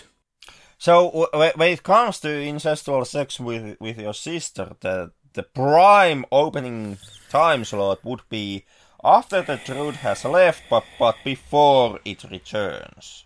Because your sister is technically dead, so most likely don't remember anything that happened. Yeah, so... I just cracked it for you, Germany. That's how you do it. There you go. Well, yeah, we have something that first looks like a love story, like a nice boy from the neighborhood is just being a little pervert and then gets thrown into a nice relationship with a nice little lady. But no, they are brother and sister. And and in the forefront we have this, let's say, an evil mouse that is the druid that keeps the sister still alive. Yeah, so when we started this episode with Fritjof jokes, we were kind of forced to do that by the Germans. Yeah, we have a lot of incest around these films, but well, that's the good old folk tale. Well, at least once again, like with India, I wasn't exactly certain what is the folk tale that they are trying to use here. Well, with this one, it's clear. It's true. They give it to you out like straight out the gate, and that is a real folklore entity. When I mentioned in Hallfall that when it comes to Germanic elves, it gets quite tricky to actually differentiate them from each other. Well, I promise that we have to once again return to that point, because bloody hell, if it's hard to actually differentiate between Alp and a druid. Folklore-wise, they are supposed to be two different entities. Aren't they the same? But then again, when you start to look at the stories, not this story here, because here the druid is some type of a weird disease rat thing that lives inside of a dead sister, but basically the typical depictions of druid, they are surprisingly close to the depictions of Alp, to a point where they get mixed very easily, and it's kind of like, where does Alp end and the druid begin? Okay, I thought that it's basically the same creature, Alp, just one creature having many names all over the times. You would, and it's extremely natural misconception to make, simply because they are so goddamn similar. Which kind of perhaps helps to explain exactly why the druid here is nothing like its folklore counterpart, where it is a mischievous elvish thing, and in here it's a weird plague rat. Right. Well, it's an adaptation. It's an adaptation. Here it's in the form of a rat, and it takes over the whole family house. Let's assume that the mother and father have already died due to this disease. We have only the incest brother and some animals left. Animals which affectionately have been given names. But they all die, and now in the end the brother still tries to keep the sister alive by taking the rat to him by an incest kiss. But then it ends up that it just seems that the sister is still infected by this viral disease and shoots the brother. I took it that the sister just like has the balls to do the right thing here. Oh, and, okay. And shoot the brother, and in doing so also kill the druid. Because there really is no the truth is the problem plaguing the household of the brother and sister. But as long as the truth is around, everything will absolutely go to shit, as it is shown with the dying farm animals. So naturally, that the only correct course here to take would be to kill the truth. But judging from the eyes of the sister, it seems that there is more to it than she's not crying. She's just seems to be very content that this is happening the way it's happening with the shotgun and all. It seems as if she's still possessed, or she's now free of the possession, and she can finally determine that the brother is a pile of shit and better to get rid of him anyway. I kind of am thinking that, or reading the situation like that, it's the way how the sister, like two things is achieved here. The first of all, of course, the truth dies. Good riddance. But also, the sister kinda now is free to leave the house that they have been inhibiting and go into, well, wherever she would like to go. Yeah, it's due to kind of the incompetence of the brother to finally shoot his sister that the whole place is getting infected. Mm-hmm. Which of course, it's a natural conundrum. Can you really kill the sister you love? Perhaps extremely fleshy here? Or, will you just, linger on in some form, even though it's not good for absolutely anyone, including the family dog. But, it's like the typical zombie horror film conundrum. It's hard to kill your loved ones, even when you know that would be the right course to take. And that leads into incompetence on behalf of the brother, which basically kills all the animals on their farm, and eventually even condemns him. And with the opening text, like how the drought is supposed to operate, the victim is alive as long as the drought is inside you. If once it leaves, you fall dead, and you are dead until it returns back into you. And if the drought is killed while it's not inside of you, you stay dead. Well, which begs the question: if the drought is first inside the sister, and then the brother takes the drought upon himself, wouldn't the sister still have, isn't she supposed to stay dead now? Right. Not sure exactly what happens, but judging from her facial expressions at the end, even the smile at the end, there is something really sinister going on with that. Excuse me, it's not shotgun, I think it's a rifle. I don't know anything about guns, but it seems like a rifle to me. Yeah, it's a hunting rifle. Yeah. Good going. But what about Cobbler Slot, Hungary? Perhaps the most interesting of these shorts. At least background-wise. So it's directed by a British director, though, Peter Strickland, and the film basically explains why you shouldn't look for your ex-girlfriends, especially if they are dead. But I was a little, even when first watching this film, I was a little feeling disinterest when the description goes like, quote, loosely based on the folktale. Why say loosely? Well, it's loosely based on the princess's curse, in which two brothers vie for the attention of a princess, end quote. Perhaps a bit unfortunate that it is loosely doing that. There's been a lot of that loose going on here.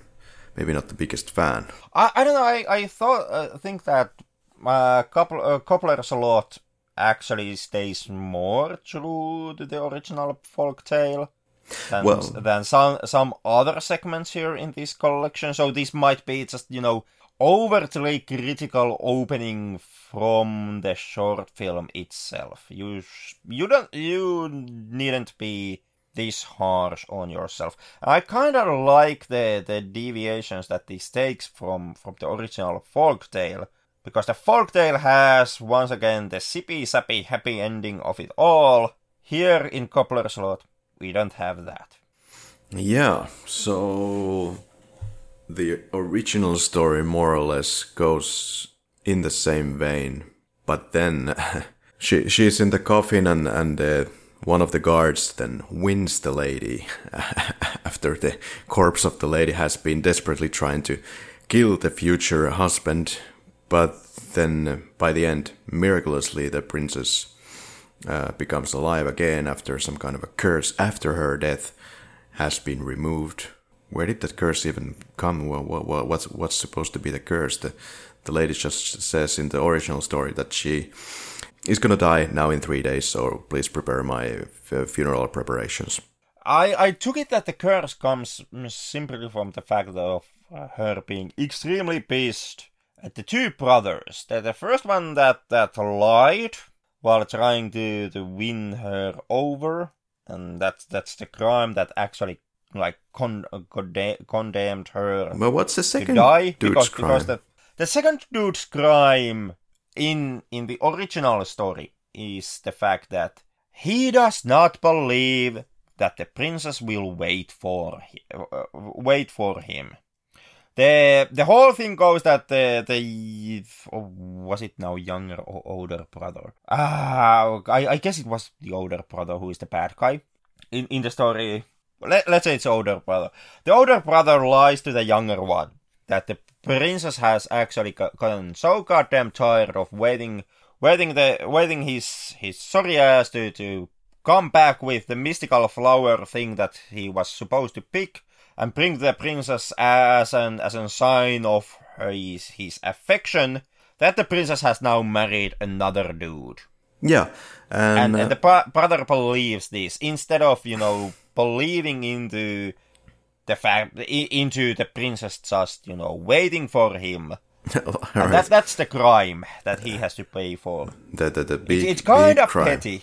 It's kind of weak crime. It's petty from the princess and the fact that the curse operates on some type of a vampire mechanism where if the princess does not get back into her coffin until sunrise, the curse is somehow lifted. It's also kind of just a easy way to finally get into a happy ending. Yeah. It's something about the clock when the bell chimes, then the lady at certain hour will get from her coffin and starts killing people and becomes like a corpse serial killer.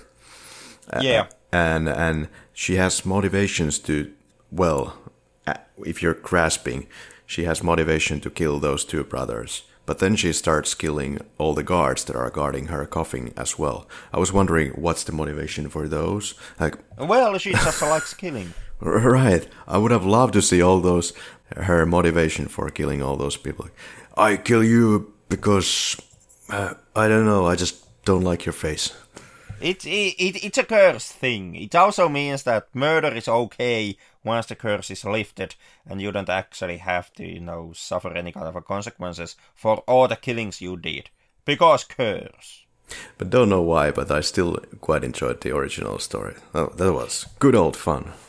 It was a good traditional, like, fairy tale. Yeah. With a nice splash of violence and piles of bones.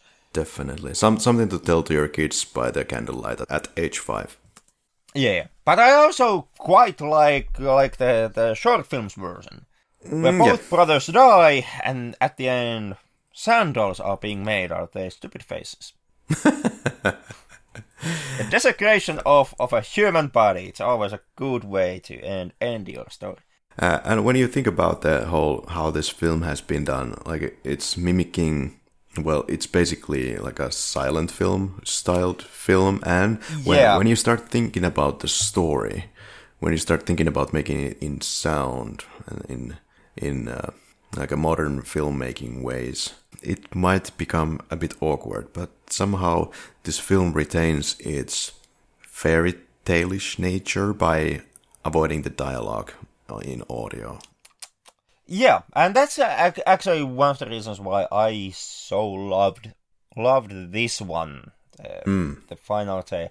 It's a really curious case because it's the Hungarian short directed by a British guy, and like you said, it's taking notes from silent films, especially from the old surrealistic German silent movies. That is a lot of the same things that you see in Metropolis, you see in Cabinet of Dr. Caligari. But basically, the famous German examples of the German surrealism in cinema, and they are being utilized in here. It's curious, like mixed bag of things. I'm surprised that this is the one that comes from Hungary and not from the Germany. Why was Germany's input, your traditional filmmaking, and all of a sudden the Brit directing for Hungarians is the one who, borrows from Germany's silent film tradition?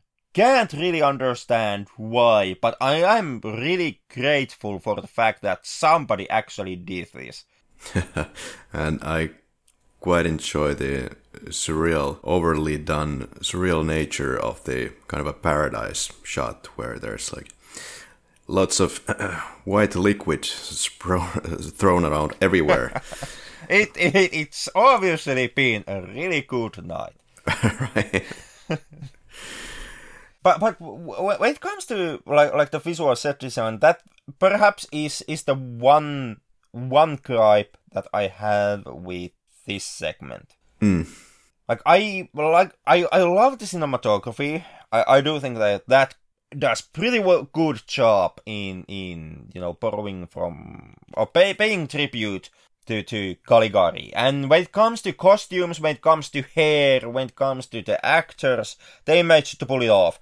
But something that was signature for those films, that one aspect that everybody always brings up when they show you pictures of Dr. Caligari or they talk about it, is the set design, the surrealistic set design where the rooftops do whatever and the trees are all wonky, etc., etc., etc. And that's the one area, that's the one aspect where this one falls short. The story itself, it uses a real-life castle, which, good for you, You found a nice castle in Hungary and you decided to take your money's worth. Typically, grade A, this is exactly what you should do. Except this just happens to be this short film, the short film that borrows so heavily from the themes, from, the language of Dr. Caligari. It shouldn't have done that. It's too grounded, it's too realistic, it's too naturalistic. It's too easy to believe that, a castle would be built like this. And it's like the one hang-up that I have. Why is the set design so natural? It should have been like out of place, surrealistic, wonky. Well, something that is realistic and wonky is also the camera work. There is this quality of blurriness that you see in old hand-cranked films. Could be even that they were using old film camera lenses when making this, but I think what it is, it's still digitally enhanced. I would say the same thing, and I'm basing this on the fact that when it comes to that effect, there is a noticeable difference in sharpness and image quality when you have the center of the frame and when you have like the blurred edges, especially like the upper and the lower edge of the image. So to me, that's screaming like post-digital processing, some type of a like filter thrown on the image to give it this quality. Seems kind of like an afterthought. It would have been nice to use some old lenses on it, but what it does have is also the coloring, kind of reminiscent of those old black and white films where you would have one frame in only one color, kind of colorized afterwards, or you would have 2 or 3 or 4, a couple of colors. You have a lot of that style. So kind of appreciate it. Yeah. And I'm willing to forgive it here because this is like cheaply made short film in a folklore horror anthology. I'm kind of okay with the fact that you didn't have the money and the time, and you didn't see the trouble of replicating an old camera and playing with the lenses, and you just took the easy route and you digital processing in post-production. Fine in this case.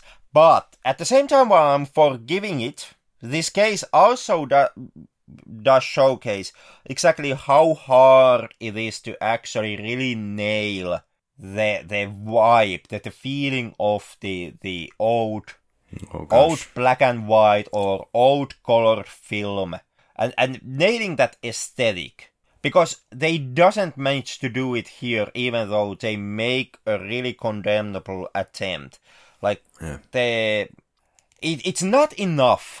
If you want to emulate a silent film, it's not enough that you don't have a dialogue and you just have like dialogue cards showing up on screen. It's not enough that you don't use color and it's just a black and white. It's not enough that on top of all of this, you also like you have actors who act like people acted in those films. It's just like that there's always something that is too modern, and it always throws a wrench into the illusion that this is like an old school, old-timey black and white movie. Oh yeah. You have to like nail all of the things. You have to nail the soundtrack, the acting, the sets, the costumes, the makeup, the camera itself. Everything has to kind of go hand in hand if you today are trying to replicate an like 30s black and white movie. Yeah, and even those that you mentioned, that's not enough, because even if you nail the aesthetic by changing the lenses, what you're still struggling with is just the natural decay of the film that you don't have, which you could of course emulate with throwing in some dirt and doing some artificial scratching, but not doing it digitally, just doing something to the film. But that's a lot of work. It's a hell of a lot of work, and it's a hell of a hard stunt to pull off. Yeah. Like back in those days, even the physical film itself that you used to shoot, it wasn't really grade A quality. It was for the time period, certainly yes. But when you compare about like how much data that film, the physical film, was able to capture versus how much data a modern day digital camera can capture, it's a light and day. And that's also something that you actually see in quality. It's my favorite example of this problem would be Francis Ford Coppola's Dracula. That was directed in 1992. So, nowhere near the time frame of black and white silent films. But Coppola decided that he absolutely wants to make the film so that it pays tribute to the old school filmmaking. All the camera tricks had to be practical, or the effects had to be practical, etc., etc., etc. And they utilized like a lot of the old school film tricks done by Chaplin and Buster Keaton and friends. But Coppola decided that this too is not enough. He wanted to have an old school, black and white, silent take. It's one camera pan in the film. It's the moment when Dracula starts to roam the streets of London. It's a short, it's a few seconds, just a few seconds. But Coppola decided that he has to have that. You has mean to have it. Done it with Crank, or? Yeah. Ah. That was the only way how Coppola managed to do it. They had to actually rebuild the actual camera, like the old Crank camera, for that one take, or that one pan that they eventually took. And not just the camera, they also physically recreated the old school film, like the physical film reel. They looked how film was created back in those days, and they replicated the process, creating their own film for their own hand-cranked camera. Because nothing else was authentic enough when they wanted to try to capture the feeling of the Buster Keaton era black and white silent films. And even with that end result, you can kind of have agree or disagree whether or not was Coppola himself, was even he successful in his attempt, or is it still too clear and too modern and too good? Yeah, well, I bet that if you could put if you could reincarnate or put into a time machine the likes of Max Schreck or the makers of Nosferatu and bring them to the Blu-ray era, they would see all this wonderful technology and they'd be like, what the fuck, Coppola? What are most likely, if you would bring them to the present day, I don't believe they would actually go with Blu-ray. If I do believe that they would stick to their old like the way how they did it. Or if they're going to upgrade, they're going to notice that the golden point is the VHS.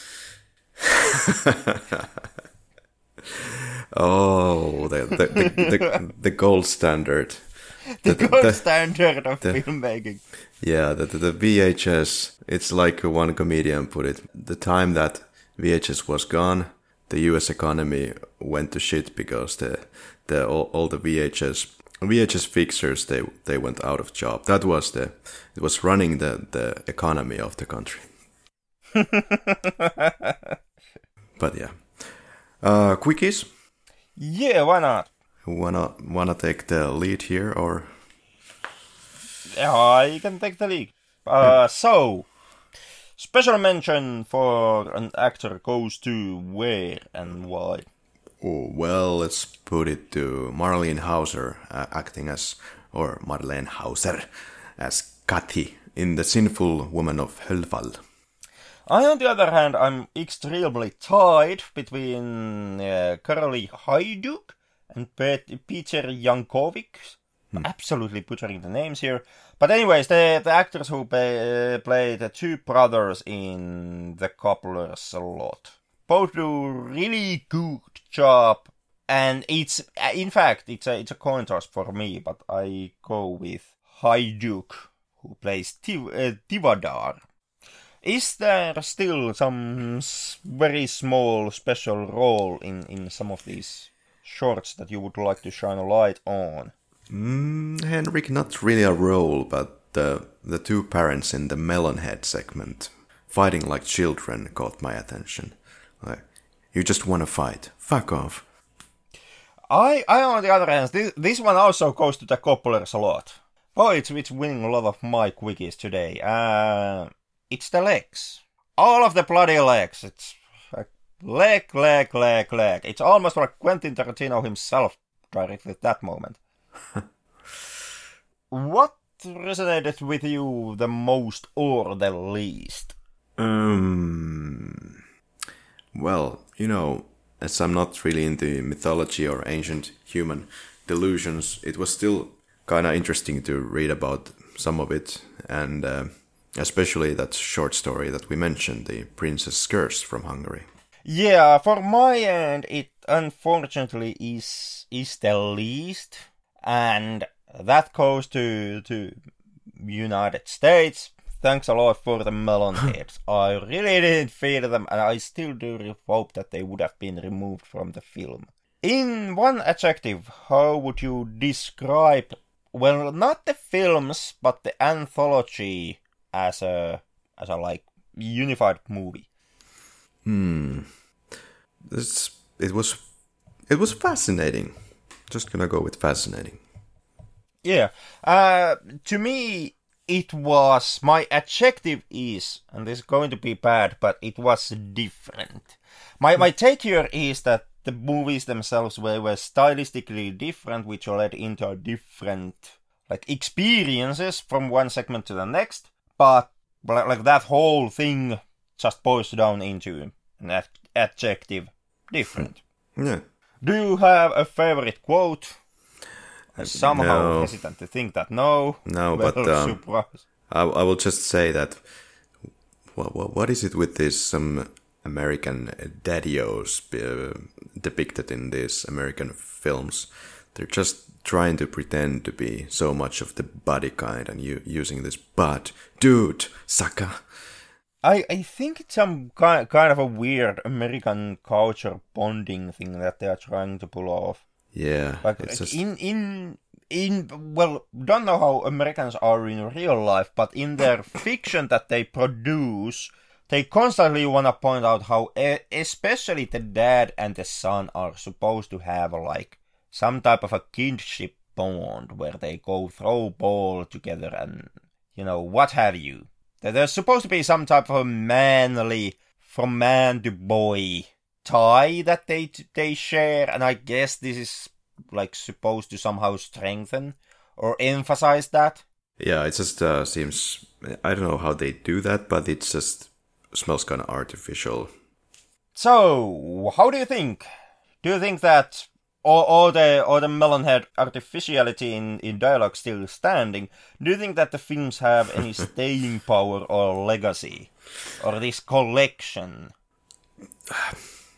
Let's say, does this collection have a staying power or legacy? No, this collection most likely doesn't have any staying power or legacy. Among horror circles, I'm sure there's a couple of segments that people will share over the internet. Yeah, I'm kind of with you. I also don't see that this film would last the test of time. I'm not necessarily even as positive as you are with, you know, with the individual segments. I kind of think that this is one that will be forgotten altogether quite quickly. In some cases, it's perhaps a shame, but you know what you're gonna do. So, talking about the segments, is there an order you would like to put these? I kind of threw these haphazardly together in my list, but I will go with the Haunted by Al-Kharisi from Turkey. That was just plain old fun, and then followed by Austria's the Sinful Woman of Hellfire. That was a strong starting point. I quite enjoyed it. From the States, Beware of the Melonheads. It's kind of entertainment value is what I found from it. You're a weird person. But then the next Zach is no longer in the cast, so you don't have to pay lip service. It's not perfect by any means, but you know there were some interesting shots, some interesting pictures that kind of kept coming back to my head. But speaking of heads, let's move somewhere else. The Palace of Horrors on my list as the fourth one. Kind of inconclusive. I guess it tells a story, but it's a weird mishmash. Germany, A Nocturnal Breath. Hungary, Cobbler's Lot, finally. And Poland, I've no idea what's going on here, but I will put The Kindler and the Virgin as the seventh, and then finally, Whatever Happened to Panagas the Pagan, Nothing as the last one. Okay, well, that's a surprising run-up, because I actually have completely different take on my list. I start with Cobbler's Lot, which was the most enjoyable in my end, followed by Krisis, Whatever Happened to Panagas the Pagan. I think those are like the two best ones here. Then, well, the third place goes to Turkey for being the most frightful of the shorts, Haunted by Al-Kharisi, followed by Austria's Sinful Woman of Hellfall, a movie that was not really terrifying, but it was a good opener for this collection. And from there it gets kind of tighter competition, but it's followed by Poland's The Kindler and the Virgin. It was still adequate enough installment. Well, all around well-made short film for the collection. Same can also kind of be said for India's The Palace of Horrors, even though I still can't quite understand what exactly India was trying to pull off with its entry. And the final 2 places would go, well, first, Germany, A Nocturnal Breath. It was well made, but I just kinda didn't feel it. And the final place is, like, United States, Beware the Melonheads, which is the short that I enjoyed the least. Perhaps I could make a little adjustment here on my end as well. And after some consideration, I will at least put the Melonheads on position 6. It's still too high, but I let it stand. But complete the sentence. You really know you are watching... Well, let's just say the combination. So you really know you are watching the Field Guide to Evil when... When grown-up men materialize and perpetuate collective age-old stories produced by human brain malfunction.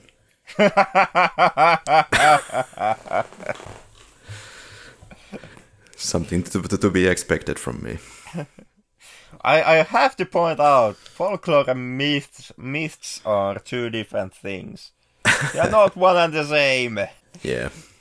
Folklore is an oral storytelling tradition that just tells funny stories.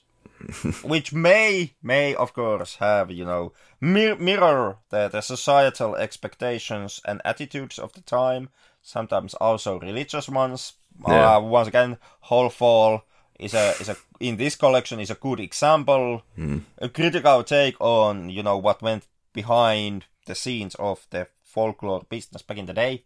But still, they are not the same thing as myths. True that. Yeah, but yeah, on my end, you really know you're watching the Field Guide to Evil when inbreeding, incest, and fratricide are once again back in the business. But yeah, let's go through the final, perhaps the longer questions, if they turn out to be as such. Did you actually like these films / collection? Well, let's say that I like them quite a bit, except the 3 last ones from the US, Poland, and Greece. Yeah, I on the other hand, I did like some of these films, but I didn't necessarily like the anthology itself. I have my problems with like how the anthology was built, and even though there are really good like individual pieces here, I don't think that Field Guide to Evil as a movie, as a DVD, kinda works as well as it perhaps would like to believe that it does. Perhaps that's the reason for the ratings. To be honest, I didn't read any ratings. I tried to not to manipulate my brain before going into the analysis by myself, but that could be the reason. It's kind of the jerkiness, kind of the description that you said. What was it like? You put the full brakes on and then you go again. Yeah. Would you still kind of... Do you believe, would you watch at least some of these segments someday again? No, man, I'm busy. But well, if I would have abundant time, then yeah, some of it was kind of great, but I don't think it's so great that I would pop this on again. Well, I quite enjoyed the turkey one. If I needed to show it to some nerd, then probably I would show it to him, but yeah. Yeah, let's say I would not watch the entire film again, because I too am way too busy for that, and I also don't have the interest. But I might like from DVD menu to jump into some of the individual segments and perhaps check one of those, like some night I may quickly recheck like Hungary's Cobbler's Lot or the Grease's entry here. Most likely I'm not even gonna watch those, like it's just going to be one short film some night. And like my revisits with this one will be like that from this day onwards. By the way, did you explain where this film actually popped up from? I take it that you haven't watched it before. No, I actually just found it while Googling completely at random. Wow. Okay. I like that. There's no history between me and this film. There's no rumors. There's nothing. I just Googled it at one evening. You Googled evil.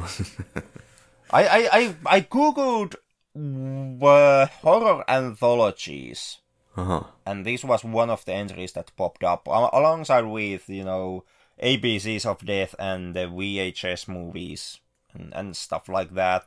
Yeah, I suggested the supposed best movie from Wales, and you were like, nope, let's Google something randomly. Gotcha. Once again, it was gonna be just one movie for today's episode, and I decided that if we're gonna cover only one film, it's gonna have all the nations and all the directors. Gosh. Yeah, this was supposed to be easy, and then I have to go into possibly 8 mythologies from 8 countries. Oh. But would you recommend, let's say, the film in total? Would you recommend Field Guide to Evil? Let's get back into that. But like I said, I wouldn't really recommend the US, the Poland, and the Greece. But The Sinful Woman of Hellfall, well, it's essential viewing for any woman who wants to come out of the closet. Motivational material. Or Haunted by Alcarisi, it's the best field guide for pregnant women. Or The Kindler and the Virgin, it reminds us why Henrik shouldn't become a priest. Or Melonheads, it's exploring the existential question, I guess, taking place in all the families out there. Who are the real Melonheads? What happened to Panagas the Pagan? Well, nobody cares. The Palace of Horrors, it's a moral guide for all the evil circus owners out there. That's what will happen to you. A Nocturnal Breath, it's for educational purposes on why not to eat CGI rats. And for Cobbler's Lot, it's also a reminder to not get involved with zombie princesses. Just stick with the princess. That's prince, as in plural. I think that's princess.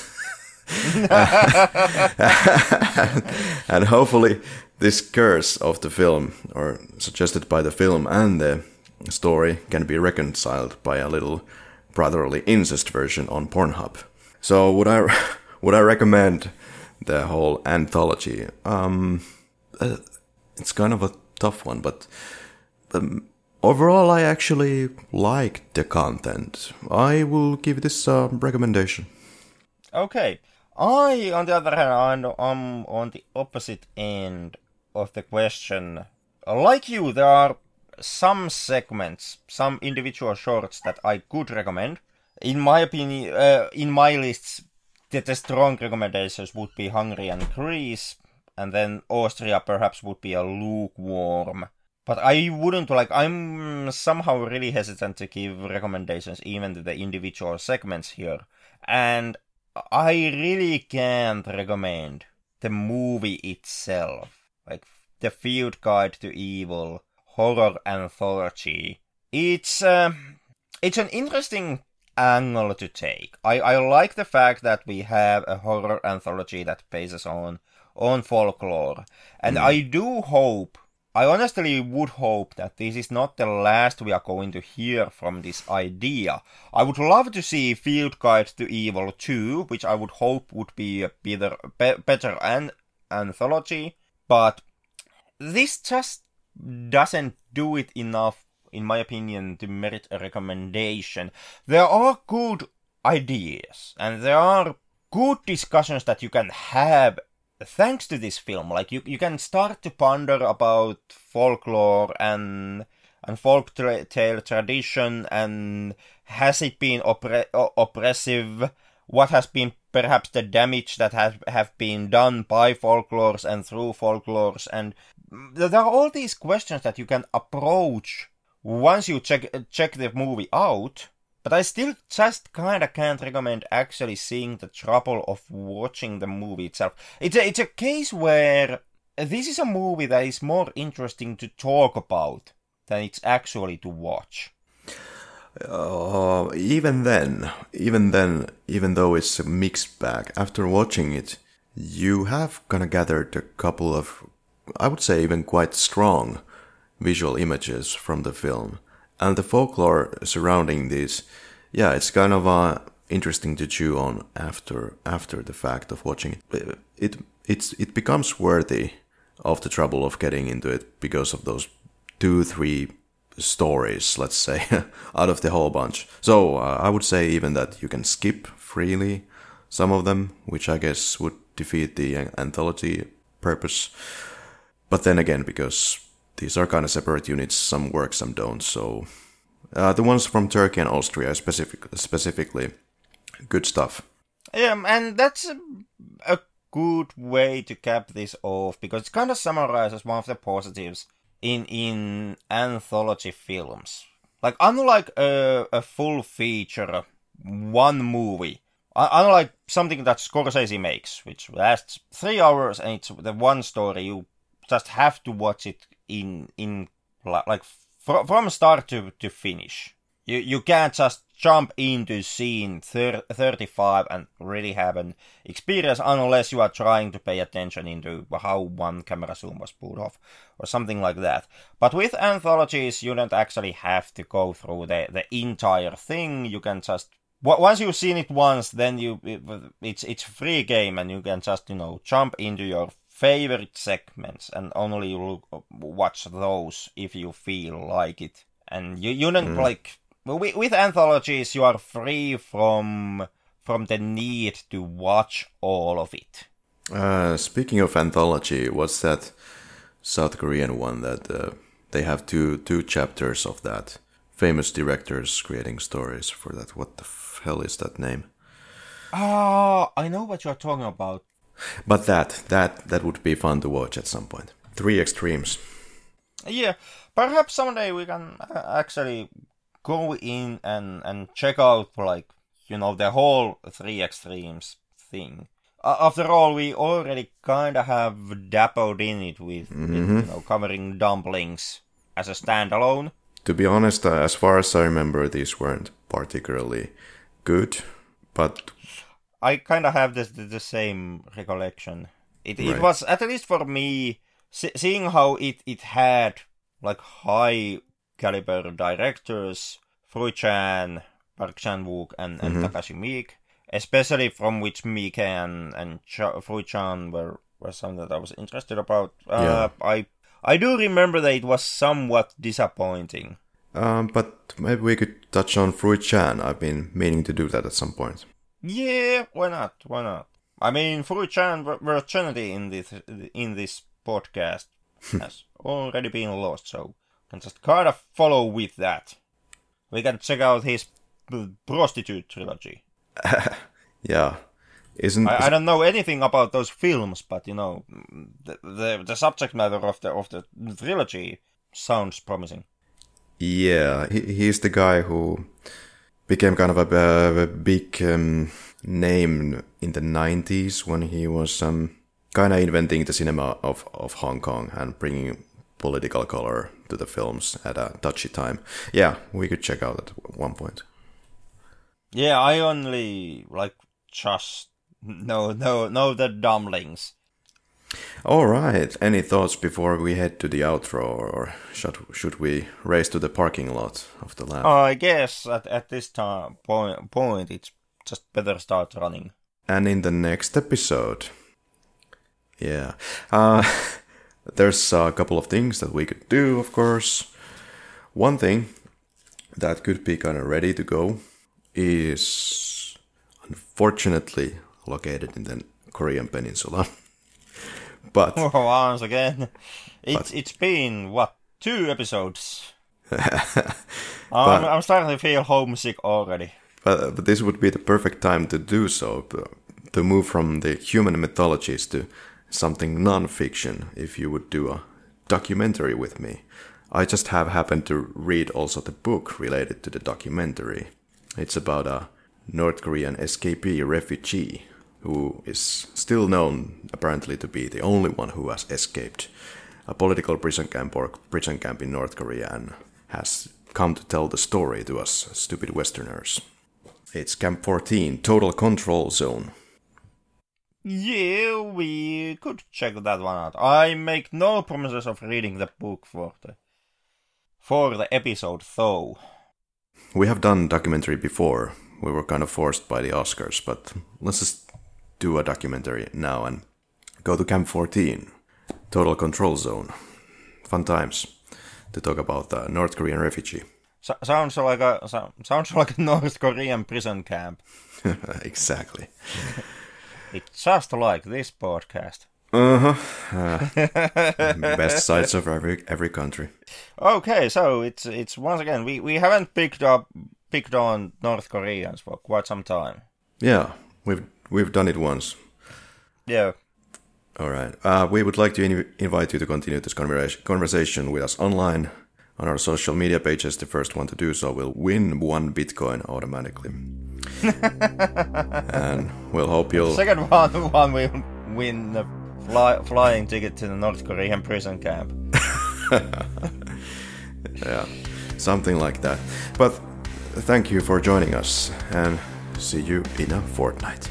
Until then.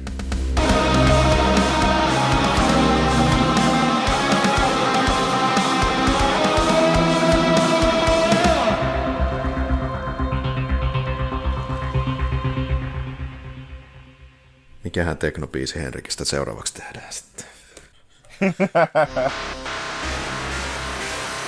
Eat my flesh, eat my flesh, eat my flesh, eat my flesh, eat my flesh, eat my flesh,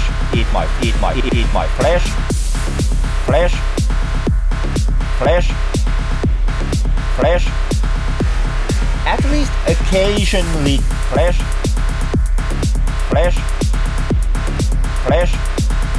at least occasionally flesh,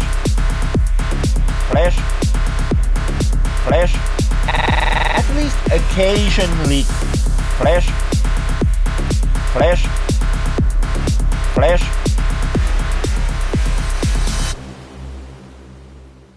Jaa, katkaisee nauhoittaa.